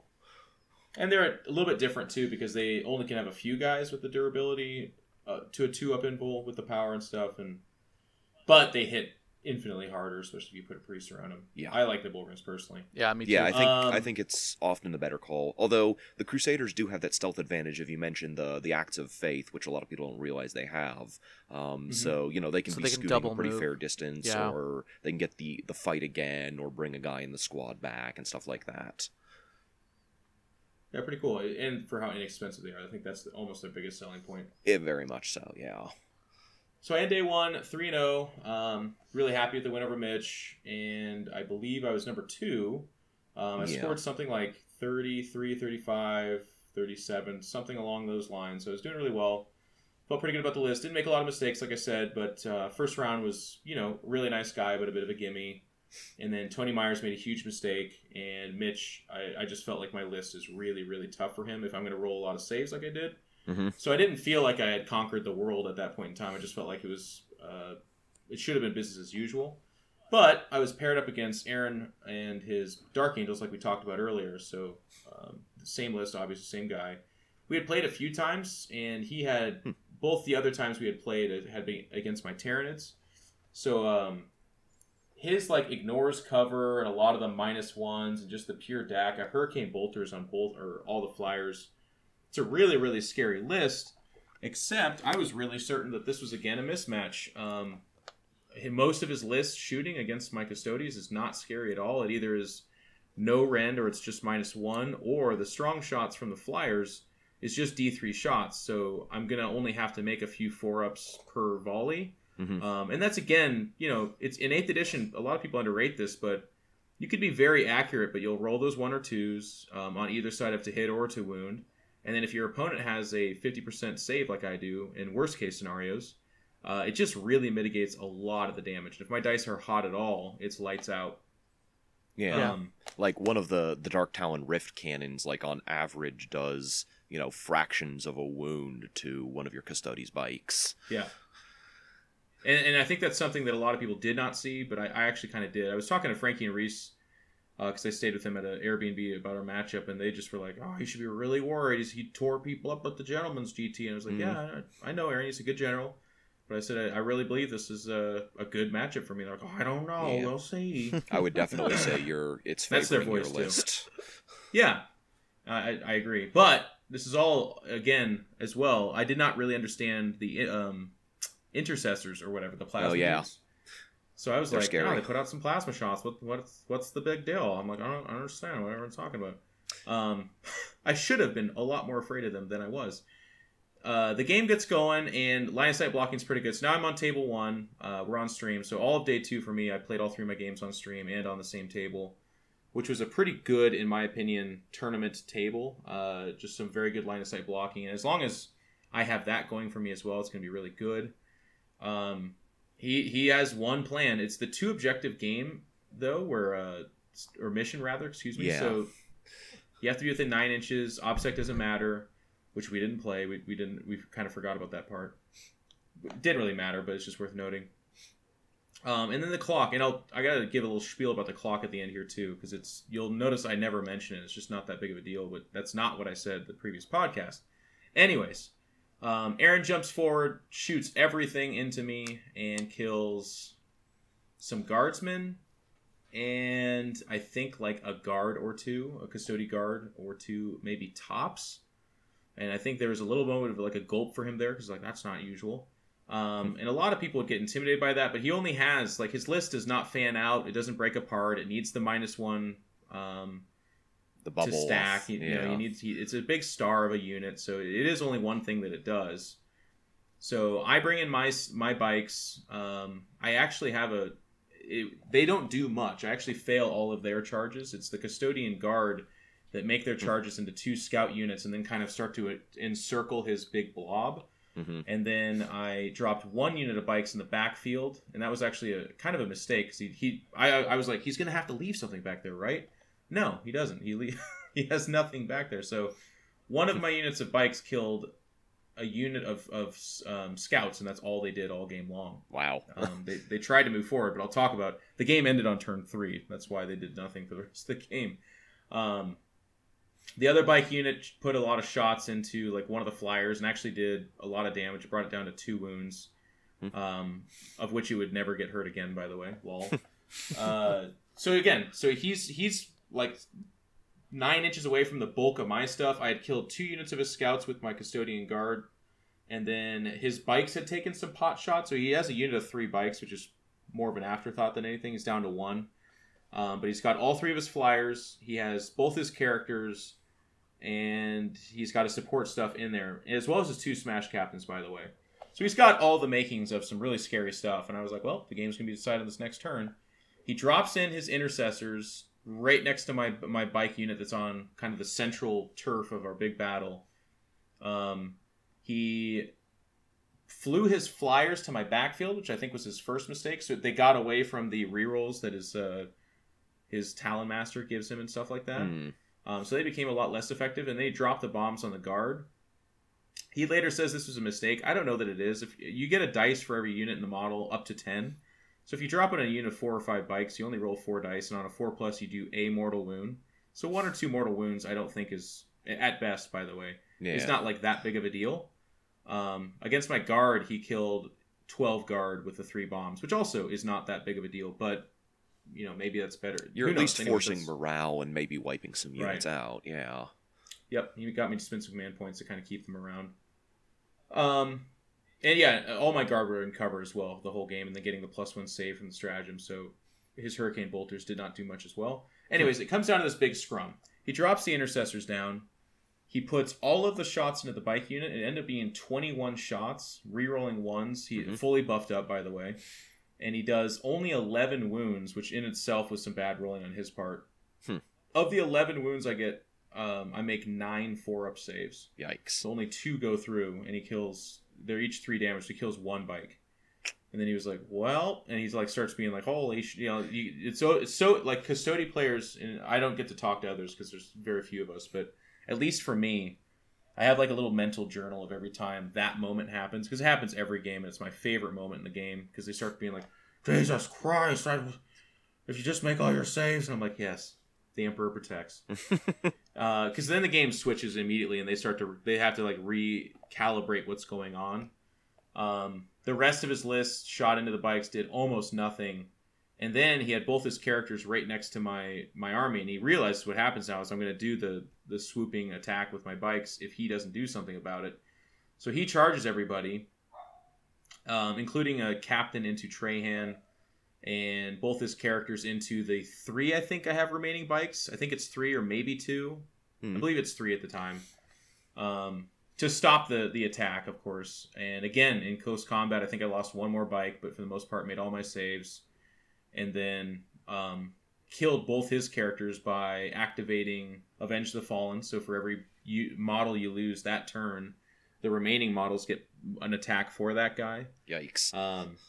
So my 2 bikers who had lost 3 of their brethren then became 7 attack bikes, and I put 7 in each character. And I believe Samuel had like 1 or 2 wounds left at the end of it, but the other guy died. And his list, when it doesn't have the rerolls, obviously falls way off, as anybody else's does. Trahan then solos the the Blood Angel Captain. He swings again, does nothing. He then piles in 3 inches to the support vehicle, swings again with his Moment Shackle, and then murders him, and then moves 3 inches again towards the Intercessors. And then next turn, he just solos into the Intercessors, weathering their full overcharge, fully buffed up Overwatch, and then murders all of them, and that's a wrap. He was tabled with no boots on the ground. Jeez. Yeah, he doesn't have a lot of models on the ground at the end of the day. Like, there's just not that many bodies in total, but they're hard-hitting bodies. Well, it's just fearsome, yeah, and it moves together, too, so he gets to do some move blocking and stuff like that, but if you get him to separate and, you can get on top of the stuff, they're not particularly super defensive. Like you said, Samael's like 8 wounds. I think his vehicle's tough 7, maybe, or tough 6. It's only 6. I Yeah, he's got a 4-up in tough 6. Vuln, but that's really it. But only a 4-up in Bull. He's like not even a 2-up, I think he's a 3-up as well. So it's just the stuff will die if you put the appropriate amount of damage into it. That led into Game 5 against Daniel Olivas, who's from the Arizona scene. So I wanna give Daniel Olivas his due, because I think he's definitely earned it now at this point. Daniel Olivas, if you guys don't know, I'm sure we'll probably be talking about him more over the summer. If he goes to Hammer of Wrath, SoCal Open, and he keeps performing as well as he does. But he's kind of like the new hot rookie who just showed up out of nowhere. He beat Brandon Grant twice. Like I said, won the Broadside Bash. He beat Brandon Grant at the BAO on the top tables, like on round 4, I think right before this. So I just wanted to give him a shout out. Daniel's doing a really good job. And then he ran into Jeff, the wily veteran.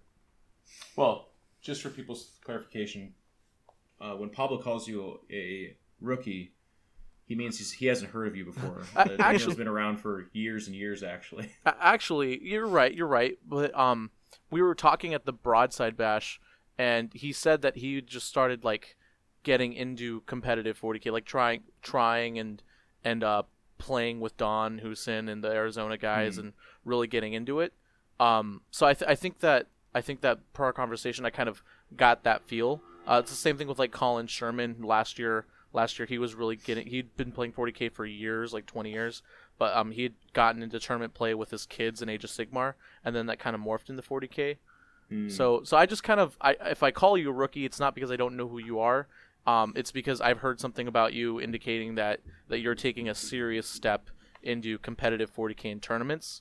So, just wanted to clarify that a little, Jeff. Yeah, no, it's just the way they were telling me is he's actually been a top Eldar player in their scene for like a while, I guess. Oh, well. But if what you heard is different, then I don't know. I don't know the biography of Daniel Olivas, so it's one of those two stories. Anyways, fake news. Really great guy, nice opponent. He also like verbalizes everything he says and does, which is very similar to my style, as kind of like a verbal contract, and also just to be very clear. I would add that one of the funniest ticks, and again, if you watch the stream, I kind of point this out a bunch. Daniel Leva's style, though, is if he has to repeat himself or if he feels like we're about to have a debate, his octaves raise about 300 decibels, which is really, really, it was just adorable. Like every time he was like, I'm going to do this. And I'd be like, you're going to do what? And he'd be like, I'm doing this. And I was like, hey, no matter how loud you say it, I'm still going to ask, man. He's like, I'm sorry. It's my first time on stream. It's really intense. I'm like, I know. It's okay. But it's really fun because it's like that. Because you're not going to play a game of Warhammer where the two of you just are like, wow, I can't believe we agree on everything. I mean, maybe that happens, but it won't towards the end of a tournament. So it's really more about how you handle communication and conflict resolution. And I really appreciated the way he did because it was just very reasonable, never got heated. And we had a really delightful game. This is a game that, again, felt really weird because he's playing Ynnari. So he's got a unit of 9 Reapers with an Exarch, unit 3, both with Exarchs. Farseer, like 2 Farseers, an Autarch with all the index shit, and then a Warlock. Yvraine, the cat lady herself, waltzing around out there. Some Rangers, a Wave Serpent, and then he had 5 of the Sword Wraithguard. Wraithblades, yeah. Wraithblades. So on paper, you look at the list and you go, okay, so Reapers. And even on paper, you look at it and you say, just a unit of 9, you know, we're still accustomed to the LVO where some guy was like, I take 30 Reapers, and I just don't know if it's enough. So now I look at it and I'm like, you know, that's scary, but it's like really reasonable. And on paper, I thought I had a fantastic matchup again. He was running some go ahead. Dark Eldar as well, wasn't he? Yeah, I think it was like, yeah, just some miscellaneous like troops and stuff. Cabalites. Yeah, and then 2 Archons. Okay. I always forget about it because when people, I'm not a huge fan. I mean, we can talk about it later, but like the detachment of Dark Eldar for the Agents of Vect, I think it's cute and good, but I don't know. I don't know that it synergizes super well with stuff because Venoms by themselves, unless you doom something, they just don't really do much. They don't finish off a unit of 10 guardsmen. They don't. They're kind of cool for like the final couple of wounds off of a thing or something. They're good at chipping away at monstrous creatures and stuff, but you know they're worse than bolters against guardsmen. So what about the triple Ravagers Cabal, the Blackheart detachment instead of the Venoms? That's okay too. Yeah. I mean, that's what Tony ran. Mm-hmm. Again, if you doom and jinx something, I'm sure that the damage is phenomenal. I just kind of feel like the silly thing is like if you doom and jinx something, anything is pretty phenomenal. It's kind of like Guilliman, where it's like these are okay, right, but when you reroll everything, Guilliman makes Devastators fantastic. It's like, well, Guilliman's fantastic. Devastators aren't particularly good. Yeah, I mean, like Centurions become really good with Guilliman, right? Like Razorbacks. It's just, anyways. It's not to say that people shouldn't do that. It's just that I so far have not been overly impressed with shoehorning in the 2 Archons by themselves and then like the flavor of Cabalites and Venoms or Ravagers. Whatever. Side point. So yeah, that was his list. But he made just the biggest mistake in the world. He got the first turn, or no, he gave me first turn knowing that I couldn't hurt him. I jumped forward. I had some line of sight mistakes, but also there's just limitations on that. You can't hide from everything. He pops out with the 9 Reapers, and then he tried to Soul Blaze him, or whatever the fuck it's called, where you shoot in the psychic phase. Soul Burst. But he was like an inch off from his cat lady, just outside the power, because he's like... And again, my big thing is if someone looks at me and says, my intention is that I'm within 18... I don't then measure it and say, well, it looks like you're about 1/4 of an inch off, bitch. And like, that's not how it works. I always just say, make sure you are. He didn't say that. He just moved it back, measured, thought he had it, didn't. And then it looked long. It looks, you know, I come from like 3rd edition Warhammer where if you said you were shooting something, you didn't get to measure it. You had to guess. So I'm pretty good at that. So I looked at it, didn't think he had it, and said, do you mind measuring that for me? He measures and goes, oh my God, it's like very clearly out. And he's like, oh damn, okay. That's a big mistake. Shoots anyway, does some other stuff. He killed a couple Custodi Guard, that kind of thing, but nothing super impactful. I think he killed 1 unit actually, which was surprising. And then the Colexis was exposed again, and some Reapers were like, hey, let's shoot the Colexis. And I was like, let's do it, man. And then it died. And it's always so funny, too, because Reapers, the thing that always shocks me is how damn good the Exarch gun is. Yeah. My God. It's ridiculous. And I think Eldar players, I think they all cheat on some level, too, because it's like, I've never seen them roll like, oh my God, I got a 3. They roll 2d6 shots. It's like 9 or 10 Yeah. every single time, and I'm It like, sure yeah, feels it's that pretty way. damn good. I know. Yeah, It just feels that way. But my God, so he's just it was not good that way. The whole backside of my list had to just hug the board edge because it's range 48 or whatever too. So in order for the guardsmen to even live, they just kind of sat on the edge of Tomorrowland and did nothing for the whole game until Wraithblades mulched them. That was their existence. Being a guardsman sucks. But the big moment was he forgot to fire and fade. His Reapers were in a building. They popped out, shot, and then they did not pop back into the building. Ow. So I dropped, and he wasn't even next to a Farseer, so he can't intercept me either. So I just dropped in the 5 bikes, absolutely hosed him. And then to make insult to injury even worse, every charge that I wanted to make, I made. Like, I nailed it. I made the 9-inch charge into the Rangers after that. My captain made a 9-inch charge into other Rangers.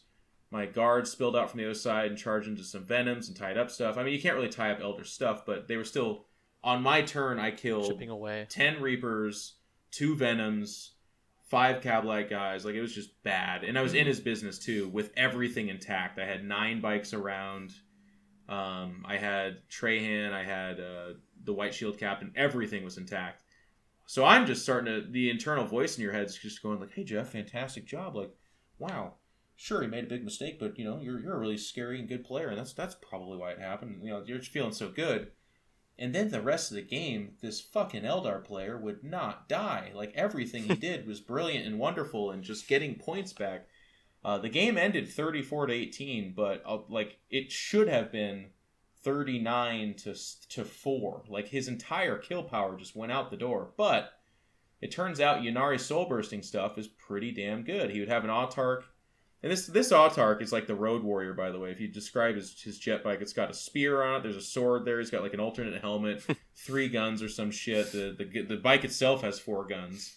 And then I think he has a Wraith Knight hanging out in the back caboose or something like that. There's just ridiculous stuff happening. Because he would just jump on a unit, mulch it, fly 20 inches somewhere else, charge, kill that unit. He would soul burst, get off a smite on Cat Lady, and she would kill something, and then she'd do something else. And I just sat there like it was just like in a wind tunnel of amazement. I was just like, as all this Eldar shit's flying past my head. Yeah. So he made it a game, but it was just not enough. Eldar can pull out a lot of shenanigans, even when you think they're already done. And he pulled out all of them. Yep. He pulled out absolutely all of them. I actually ended the game with a unit of 5 bikes and 1 White Shield Captain and then 1 Custodian Guard. That's all I had left after that. Wow. Jeez. That's after that pulling the devastating. teeth out of his list. How did the Wraith Blades do? It sounded Just like they about to dropped ask in. that. Yeah. I think that'll be one of the things that honestly probably does come out of his list. Oh, yeah. He was talking about how they were there because they're painted, and he wanted to. I think he said he wanted to do something different. And it's not like they were terrible. Mm-hmm. It's just that they are a little bit on an island of what his stuff does. Like I guess in all his games he would just drop them and go after backfield. Uh-huh. But Eldar have other things that do it cheaper, and if it doesn't work out or it's not a good matchup for him, it's not as much of a point investment. Mm-hmm. And then, my bikes charge them and they died 1 volley. Very easily. They have no invul. They've got no in defenses in the sword setup, and the shield setup is a lot more expensive. As it was explained to me by Nikhil Sina, because Relentless D, we were because when Brandon was playing Daniel Olivas round 4, so we all got ready the night before day 1 and kind of like talked to Brandon, tried to get his feel for the list, because Brandon didn't want to lose to him twice. Yeah, and we came to the conclusion that the Wraithblades, we thought he picked them out of like some Zen moment because they can be really durable and they can be really killy, like Shining Spears, but you don't have to babysit them. Like unlike Shining Spears, where with Shining Spears you have to they're easy to kill, they're fragile. Same thing with Dark Reapers. Wraithblades, but kind of do that thing that those 2 units can do, but they're durable, which maybe Eldar need. But now that you actually talk to him, that makes more sense. They just had painted models. They wanted to be different. I think so. It's kind of like in Warhammer right now. Like there's going to be good matchups for them, and they're going to be amazing. Yeah. Mm-hmm. But then there's going to be some matchups where you look at them, and I think they're about 200 points, and 200 points is not tip the scale, flip your, it's like, oh my god, that's so expensive. But it is pretty expensive. And if it's a codex like some of these other ones where you don't have anything that can do that role, then maybe you bite that bullet. But the curse of wealth for Eldar is that they do have things that can do that, and for cheaper and maybe better. Yeah, like if he's Right. just using to clear the backfield, it's like buy 3 units of Swooping Hawks for the same price. Right. You're doing a way better job at clearing out all those guardsmen and whatnot. Yeah. Right. And they cleared guardsmen, by the way. They're Sure. 20 attacks on the charge, strength 6. I just picked up giant handfuls and spent command points to make sure that the other handful doesn't get picked up. So that was cool. And the nice problem that they do pose is if they show up late game in your backfield, they are tough 6, 3 up, 3 wounds, I think it is. Yeah. So they're strangely defensible. They're not like, insanely defensible, but against small arms fire, they're pretty funny. Yeah. Most things are winning them on 5s, and they're usually getting a 3 up, and they are infantry, funny enough. So if they are in any terrain at all, it's a 2 up save. Yeah. Yeah. They can be pretty rough to get rid of until you start hitting with like las cannons and big guns, and then they just Yeah. sort of go away. You're just picking them up. So that was a really nice game. Like I said, he was just a super class act. Considering the mistakes he made, a lot of people would just be like a real pill to deal with the rest of the game. Not even for a second. Like, he definitely made note of it and said, gosh, that's really crummy. And it definitely sucked for him, but he played his heart out and made it a really good game. And what's kind of funny and worth noting for people, by the way, because he was so charming and pleasant, and because he was so kind of unrattled by his mistake, I was worried that I was going to lose. Like, the whole time, I kept, like, looking at him side glance, like, what are you fucking cooking up over there? I was like, what is going on? Because, like, if I make that big of a mistake, I'm just kind of going through the motions for the rest of the game, or I'm like, I'll do what I can, or that kind of thing. But the whole time, he's like, okay. He's like, if I make this charge, he's like really into it the whole time. I'm like, what the fuck is going on? Like, what? You got to Is respect he about to that. summon a bloodthirster or something like that? Yeah. So he did a good job, and it almost, he made a great game of it, which is really cool. So this sets up the last game, and this is against Don Huson and his dirty boys, the Nurgle guys. Yeah. A really weird list. Pretty weird. He ran the super heavy Chaos or whatever Renegade Knight detachment, so he's got a Crusader with a double battle cannon, or double Gatling gun, excuse me, as if there's anything else you can do. 2 Helvrins, and I'll talk about those sons of bitches in a minute. And then he had 10 Blight Lords with 2 flails, and the rest axes, and then 2 Blight launchers. Pretty damn cool unit. And then he had a Nurgle Prince that was just there to be the Warlord, to give some powers, and to buff up everything. And then 3 Plague Burst Crawlers. And, gosh. He had the Flamer Nurgle guy? Yeah, the little flamer Yeah. character, the fucking 3 damage flamer. Yeah, that was silly. Yeah. So And that's it, I think. this was a close game. Looked like a 26-22. 24. No, 22, you're Okay. right. It was 4 points. That's the 4 in my head. Okay. So honestly, I didn't watch it at all. I wish I had. I was playing on the other side of the store. So when you were going into this game, first off, before this, did you already hear about Don Huson's list before this, or was this your first real experience with this list? I'm a mega tryhard, Pablo. I looked at everyone's lists and thought about all of them for the most part. Okay. So what was your first take when you saw this list? Well, I would tell you that I don't have the same reaction a lot of people do. I don't look at a list and say, this is stupid and terrible. If someone's doing well with a list, there's obviously a reason for it. A, they're a good general and they're doing well, but also B, there's some level of synergy there. And Don's lists are wacky, but they always make sense. Like 9 Plague Burst Crawlers backed up by stuff that lets them fall back and shoot and act normally.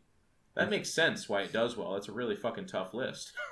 When I look at his list, a lot of people really fixate on Blight Lords. That's terrible. And I guess maybe I would have as well, but one of my friends for a long while tried to make them work himself. He ran 10 Blight Lords in a very similar unit, if not exactly the same. And he never obviously did not have Dawn success, but they were always pretty darn impressive. They were pretty good. They just stay around like Nurgle stuff does. And then any unit they touch, they can kill, be it a big knight or be it 30 guardsmen or 30 gene stealers. Like, they have the tools to kill anything. Their biggest count against them, of course, is that they're very, very slow. So I didn't look at his list and think this is a garbage, weird, bad list, or I didn't think Don's some mad scientist. I knew Don had these models, and I knew that he likes to play different lists, kind of like myself, and it was good. But I thought myself favored by a lot as well, by the way. Okay. I went into it very confident. Okay. That's your only question? Yeah, that was my only question. Okay. So yeah, Don, really, I actually really like Don. He's I call him the mother hen of Arizona. He kind of organizes tournaments over there, and is the ringleader of that group. He's just a great guy. He's a very honest player. When you play against him, you do not have to worry about quick dice or anything like that. He's not going to forget a bunch of his rules, and you're only going to find out about it later. Like, you're in for a legit game against a guy playing different kinds of units, and he's crafty. He's wily. He's got these little black beady eyes that you never quite know what's going on behind him, and oftentimes in the middle of the game you'll find out, and it's dirty Nurgle stuff. So I was looking forward to it, because sometimes, and I'm not going to name names, but some opponents that you do play against, you have to worry about things like, all right, we'll make sure and like emotionally club them in the beginning so they don't try to bend rules on you and pick up fast dice and cheat and stuff, right? It's something that does happen in competitive Warhammer at the final stages of a lot of tournaments. But at the BAO, I didn't have a single round where I thought that was even remotely a concern. These were very, very strong generals that played a very legitimate game. Yeah. And I had an amazing time because of it. It really sucks that I didn't win the whole thing, because I want that a lot. I'm Mr. Warhammer. I care about this more than most things in my life. But it didn't happen this time, and I'll tell you why. So the game gets going. It's my third game on this table. All 3 games are streamed, by the way, so I do encourage our viewers to, or our listeners, I guess. If you're viewing, then... No, listeners that will become viewers. Yeah, I gotta put some pants on or something. Anyways, it's on Frontline Gaming _TV on Twitch. Their VODs are there. Both days are streamed, and there's some great games. Pablo appeared on there as well. But day 2 is the Jeff show. I was the one hosting these chaps. So yeah, his list is as exactly as I said, and bad dice happen. I would not describe this as a bad dice game. I made some pretty critical mistakes, and the highlights are, on the first turn, he was able to shoot and kill 2 Custody Guard units. One was in range of his knight, which just absolutely did not need to happen. It was Hammer Anvil. I had line of sight blocking terrain. I put them in places to go get recon, but even that just did not need to fucking happen. And they just died. So, and the other one died because he shot 1 Helverin into it. Maybe 2. Actually, I think it was both. And they were not toe in. They were just in a weird spot so that I could go grab recon. But they were very clearly in line of sight. It wasn't even a hard thing for him to do. And he rolled 10 and 11 shots on every single volley of his Helverins all game long. Yikes. Which is amazing. But I'm still getting 3-ups. But I was rolling slightly below average, I would say. So he'd do 11 shots, 9 or 10 wounds, and I would fail 4 saves on most of the occasions. Which, by the way, I would then reroll 1 or 2 dice, and I didn't always fail. So I would get 1 or 2 back. But the point was I was churning through my rerolls immediately. And I still lost 2 units, and that was a big deal. That really sucked, and it didn't suck then. It sucked 3 or 4 turns later when I absolutely needed those bodies. But then the other big pivotal moment, because I actually led for 5 of the 6 turns. By the way, I was ahead in this game. It was at the bottom. Oh no, it was at the top of 5, and okay, so no, actually 4 out of the 6 turns I was leading. It was the top of 5 and top of 6 where he pulled ahead and. No, he had the bottom. Anyways, the point is, that's when the game turned around. But the big deal was I dropped my bikes in. He had his knight exposed. I still had everything that really mattered on the table. I just lost those 2 Custody Guard units. And then he had been shooting my guard in the backfield with his stuff as well. And most of them were dead, but they don't really matter. But I dropped in both my bike units, shot the crap out of a Helverin down to very few wounds. And then I failed both my 9-inch charges with the bike units, and I rerolled 1 of them. And then I did get my White Shield Captain onto his knight, but it was by itself. So it did some okay damage, but then was in a lot of trouble. And then Trahan was in this really tough spot because he dropped in his Blight Lord Terminators behind my bikes and in my backfield, but kind of close to Trahan, actually 9 inches away from Trahan. So I had this moment where Trahan like looked at his bikes up the field and was like, "Go on without me, brothers." And they're like, "Are you sure, Captain?" He's like, "It must be this way." So he just stood back there. And the funny thing is, and the reason this wouldn't make it to movie either, is instead of charging gloriously into battle, he just chucked a tanglefoot grenade at him for the first turn. They have 4 inches of movement, but I rolled a 6. And we need to get an FAQ on this. If you have 4 inches of movement and I roll a 6 and you have to move negative 2 inches, I contest. You must move negative 2 inches. No, I'm just kidding, but it'd be really funny. Move 2 inches away from. Yeah, they have to moonwalk backwards. In this case, off the table, right? I would have thought 2 inches downwards through the bottom and just clip their way right out of the game. Yeah. No, I just need to infiltrate deeper into Games Workshop and make this a reality, and then we can have a rematch. If you've read the forum posts and all that, you know that Frontline Gaming has complete dominion over the GW design process. Yeah. So I just wish they would use it for more than killing Tau, is all I'm saying. I do too. We need to get some Custodia love here. So Trahan was just going to sit back there and entertain the Blight Lords. So for 2 turns, he just kind of sang them songs and chucked grenades at them, and they just shot their shots at him and did nothing. And that was what happened back there. But the bikes failed all those charges, and that really sucked. And then the next turn, he did a bunch of shooting into stuff. And to my dice's credit, it's not like I picked up 10 models that turn. I maybe lost like 2 bikes. So I was like, oh man, I'm in really good shape right now. A swooping attack right now was looking to be like a 6-inch charge, which I absolutely would make with my bike unit. They get to swing first, so if I can chop that knight down. And also the Crusader's not that scary in close combat, especially if you degrade him. He's now starting to hit on 4s, and at the final one it's 5s. So it was very hopeful. But then I failed an 8-inch, because he actually charged my White Shield Captain after falling back from him. It gave him a couple more inches. I failed the 8-inch swooping attack, so I was just... With the reroll, again, by the way, all my rerolls on the charges were just like... I rolled a 5 on one dice, so I'm like, man, if I can just get a 3. 1. And I'm like, all right, well, okay. Here we are. So then he actually... The kind of funny thing is the White Shield Captain held on and survived all of their attacks, swung into the Warlord with suppurating plates, and then died on the fucking 4+ mortal wound that it dealt. Nice. And I was like, well, that's not very Custodian-like. But next turn, I'm now going to get these charges off, right? And this is actually where I lose this game, by the way. And it's unfortunate because I saw it only kind of moments after. I get all the charges off. I get the knight down to 3 wounds. That's fantastic. I kill the Warlord. I tie up a Helverin, and I tie up a Plague Burst Crawler. So on this turn, his knight has its back pinned up against a piece of terrain. And I have 7 bikes on top of him. I absolutely can surround him, but I got kind of greedy with my movement because I wanted to make a charge over the knight into the Warlord. That's the reasoning, but it's not good enough, by the way. That's not my excuse. But I don't wrap the knight. The knight can step over infantry and swarms, but it cannot step over bikes because if it did, we would poke his dick with our spears, and you don't let that happen. So that's an unfortunate mistake because part of me also just thought the knight would die. It had something like I want to say it had 16 wounds left, and I had, I want to say 18 Custodian bike attacks on the charge going into it, which I don't know what the math is, but in my mind it was going to be dead. I got it down to 3. And it's not even, again, it was not outrageous dice on either side. He made like 3 6-ups, which I think is exactly average, and then I rolled just slightly not good enough on damage.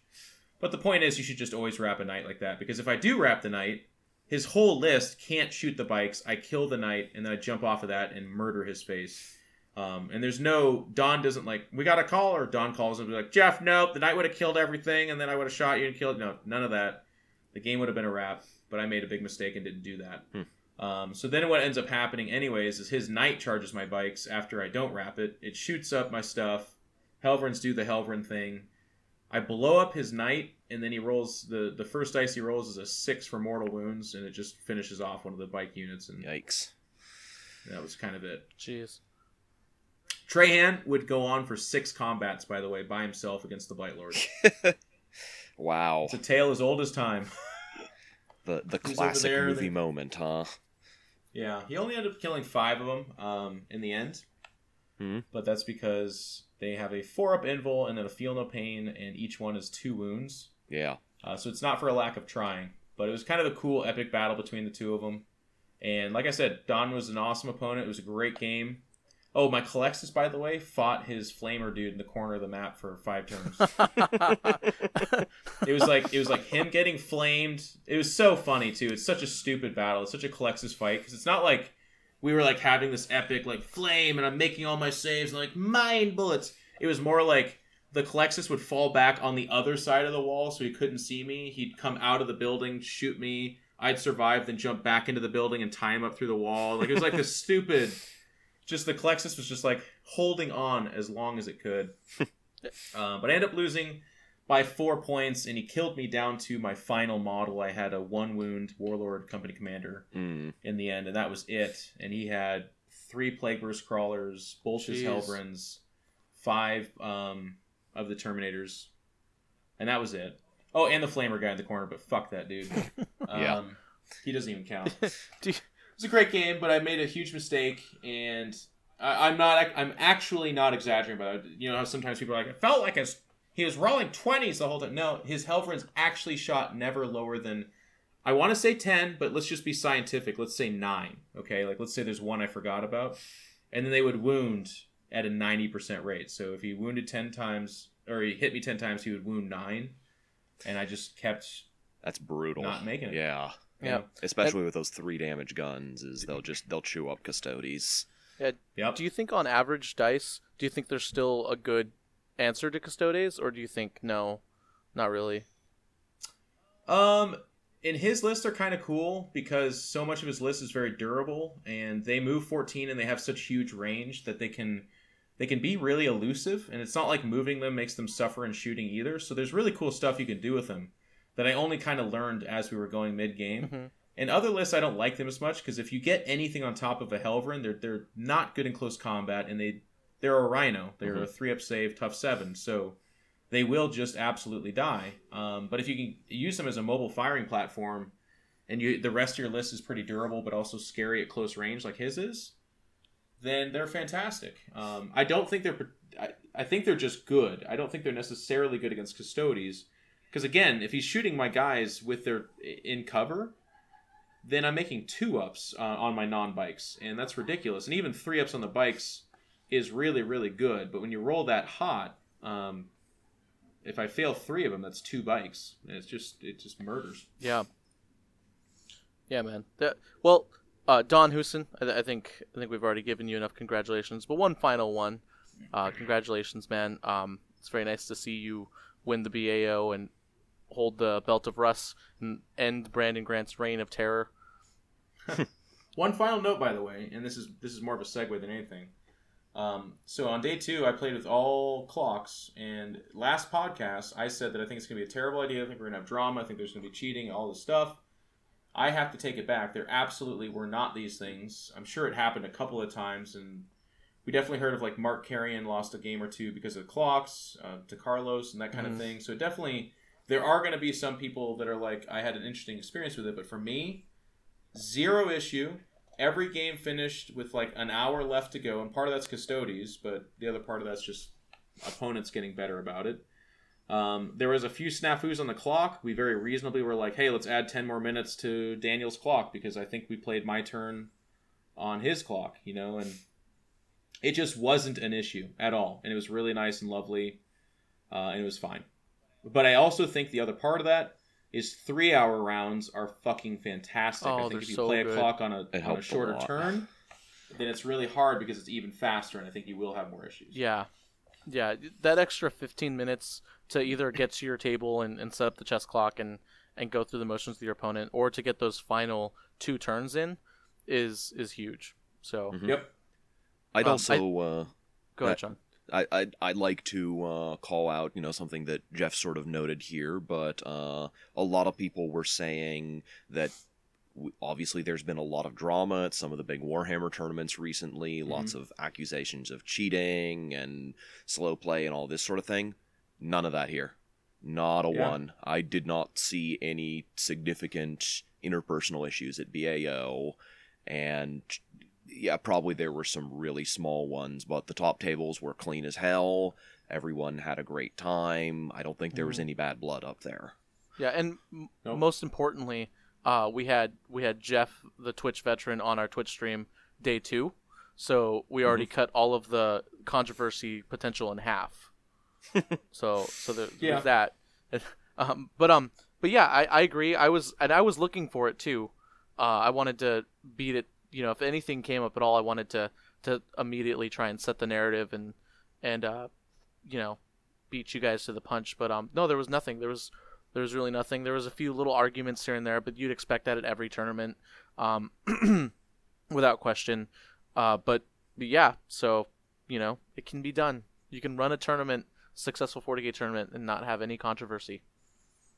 You just have to. And Reese and Frankie put on a good tournament, by the way. Yeah. The tables were a little bit too close together on day 1, so at lunch, which is literally after round 1, they fixed it and it was nice. Last year it was really hot, so this year they took steps against that by having the AC run the day before. Mm-hmm. They had big industrial fans and they're just airing it out. It was really nice. They bring in catered food that you can buy if you want. You don't have to.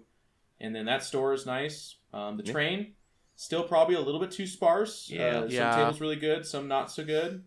The higher up you went, the better the tables were. But day 1, I definitely saw a couple Planet Bowling balls out there, and some people were fighting on like Civil War tables and stuff like that. It's like, well, that's a little bit different. But otherwise, fantastic tournament. I love that store, and it started 2 minutes late, so as far as I'm concerned, they're dead to me. Yeah. BCP worked perfectly as well. I had no issues. It was just really wonderful. Yep. Yeah, went down very smoothly. I was quite impressed given the size of the tournament and everything. Yeah. So real quick, guys, I know we've already hit the 2-hour mark here, so I want to take just another 10 to 20 minutes to talk about the meta and the top 8 lists, and then we'll wrap it up. And I know I said we were going to talk about that Google Sheet, but I don't think we'll have time to get through all of that data. Let's do it next time. Yeah. I also linked it in the show notes, and I didn't forget this time because I actually wrote the show notes while Jeff was explaining Mitch Pelham's list. Sorry.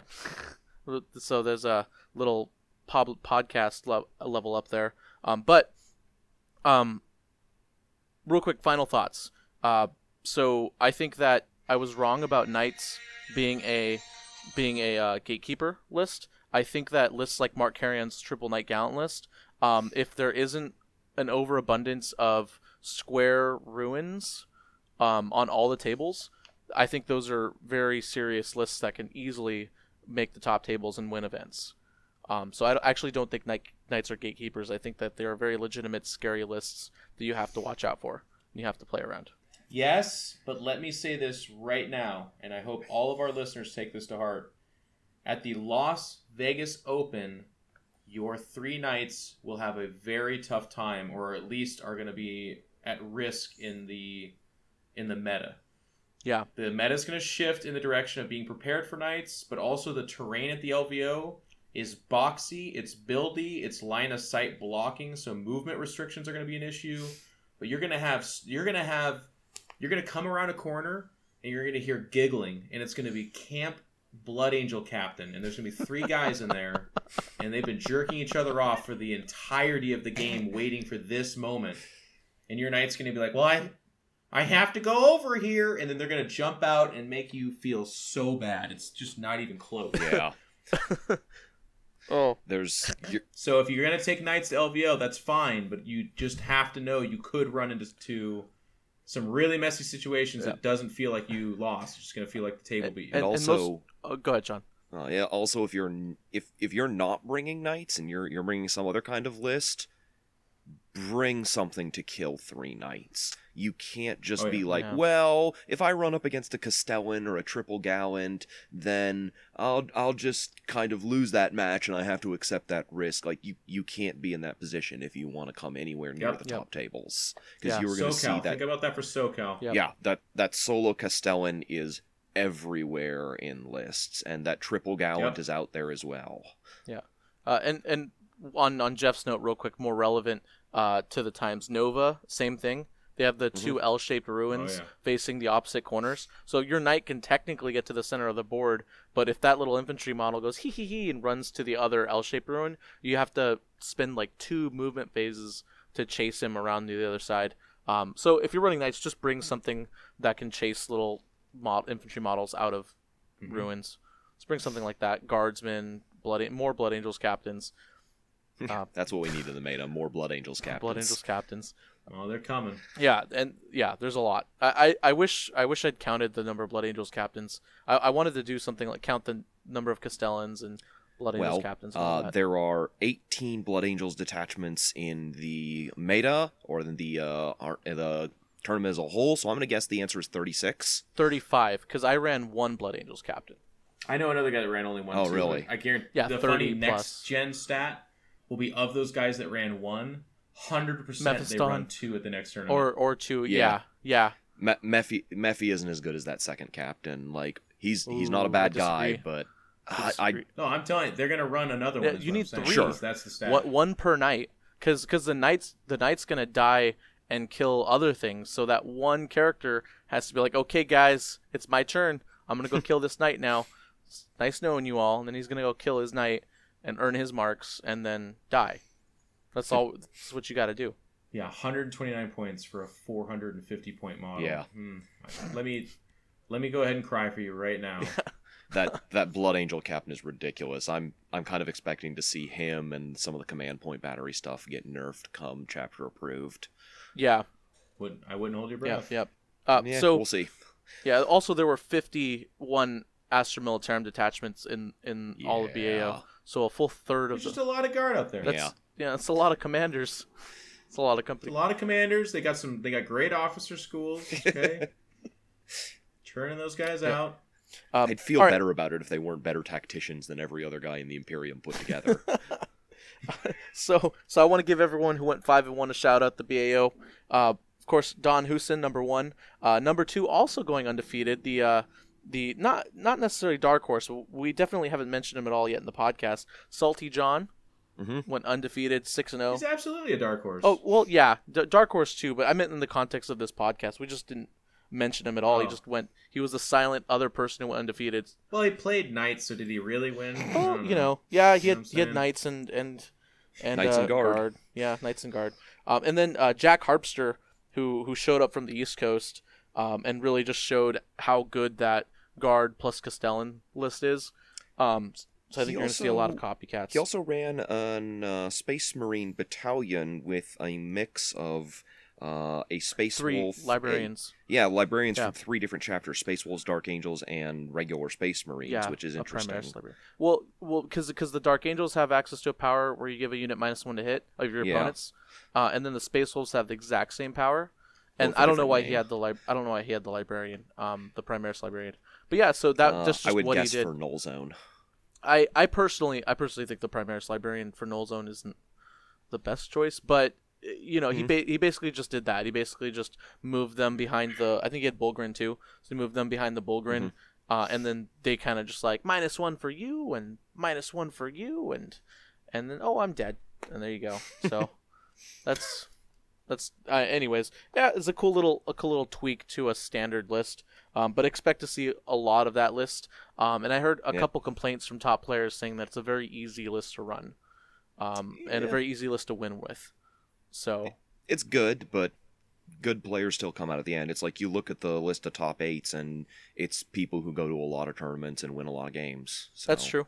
And Jack's also a good player. He outplayed some really good players at the BAO, so I don't want to take anything away from Jack. But the reason why I'm saying that is because the net lists that you see, people commonly pick, like the aka the Julio specials, if you played 7th edition and ever watched Julio pick lists, those are the lists you'll see the most common of because they're the easiest to grasp and the easiest to win with. So I think this Knight Castellan guard list will be like the equivalent of the Eldar lists that you saw in 7th edition that were all cookie cutter with the triple Riptide wing and bikes. Yeah, you'll see it everywhere. But the difference between a good player and a bad player shows, or even a good player and a medium player is going to show at the end of a tournament. Yeah. Then we had Jeff Robinson with his Custodes. We already heard him talk. And then top 5, Mark Carrion with his 3 Night Gallons list that we talked about. We had 6th place Carlos Kaiser, who went 5-1. Carlos beat Mark Carrion, and then I think he lost to Jack Harpster. I don't know. I don't remember. So he lost to Don. Oh, he did lose to Don. Yeah. Carlos lost to Don, and actually, you and Don, Jeff, had like a crazy hard schedule on day 2. You guys both played some really good players. I didn't check, but I think I had the highest strength of schedule actually. You had a pretty high strength. You had almost 2,700. I think. Yeah, you were you and a Carlos, good 2,000 above anyone else. Yeah, you and Carlos had both had almost 27,000 strength of schedule. It's good. Yeah. Oh, Carlos beat you out by 21 points. So he had the Let's hardest. edit that out of the. Let's just not mention it. There. Yeah. And then behind Carlos, Mr. Sean Morgan. Congratulations again, Sean, with his light talk lists. Then you had Mitch Pelham, Nick Helsina, Josh Rosenstein, who didn't bring Death Watch. I was a bit disappointed by that. Sean Sharp from Relentless D, Ben Vaughn, another Pure Imperial Knights list. Israel Sanchez, who went 5-1. I was kind of shocked to see Israel go 5-1. but Israel had a bye round 1. And then a bye And then against James Carmona. James Carmona had an explosion of sorts, and then his last opponent also quit on him. Oh, really? Yes. Oh, man. So Israel was blackout drunk in his last game, and your guess is as good as mine how that game even went down. well, actually, I think his last opponent just didn't show up. There you Yeah, go. that's the thing. So we gotta. That's a good one. Yeah. Well, you know what, guys? If you guys ever want easy wins, just seize the initiative and get your opponents to quit on you and get buys. There you go. I mean, Israel's a great guy. He's painted fucking 3/4 of the models I own. I love the guy, but it's just that was a very funny tournament experience. It was like, what happened? Yeah, I was not expecting him to see it, the 5-1 at the end there. Yeah. And then Michael Timpe, I'm sure I pronounced that last name wrong, rounding out the top 14, or everyone who went 5-1. So congratulations to you all. It was definitely there were a lot of the factions were well represented, except I guess Tyranids, I guess. But there were a lot of Tyranid players there who were performing really well. Just they didn't go 5-1 or better. But having said that, it was definitely Imperium favored. You can definitely start to see the shift. So I felt like the beginning was kind of like all chaos, and then it kind of shifted over to Eldar come to LVO time, and now it's shifting over to Imperium with Knights, Blood Angels, Captains, and so the wheel keeps turning. The great wheel in the sky. Yep. I'll as a pseudo announcement, I guess. I'm sure a lot of our listeners know this, but I'm actually a game reviewer for Games Workshop, so I get all the codexes and their new models early. But I actually just 2 weeks ago was added to the game tester team as well. So I now kind of see stuff before they happen and know of a lot of the things, which means I, of course, can't talk about them. But I would just tell you that kind of look to history. Like the Dark Elves came out, or Dark Eldar, excuse me, and they did really well. And they will continue to do well because it's a fantastic codex. Knights came out. They've been flooding the meta.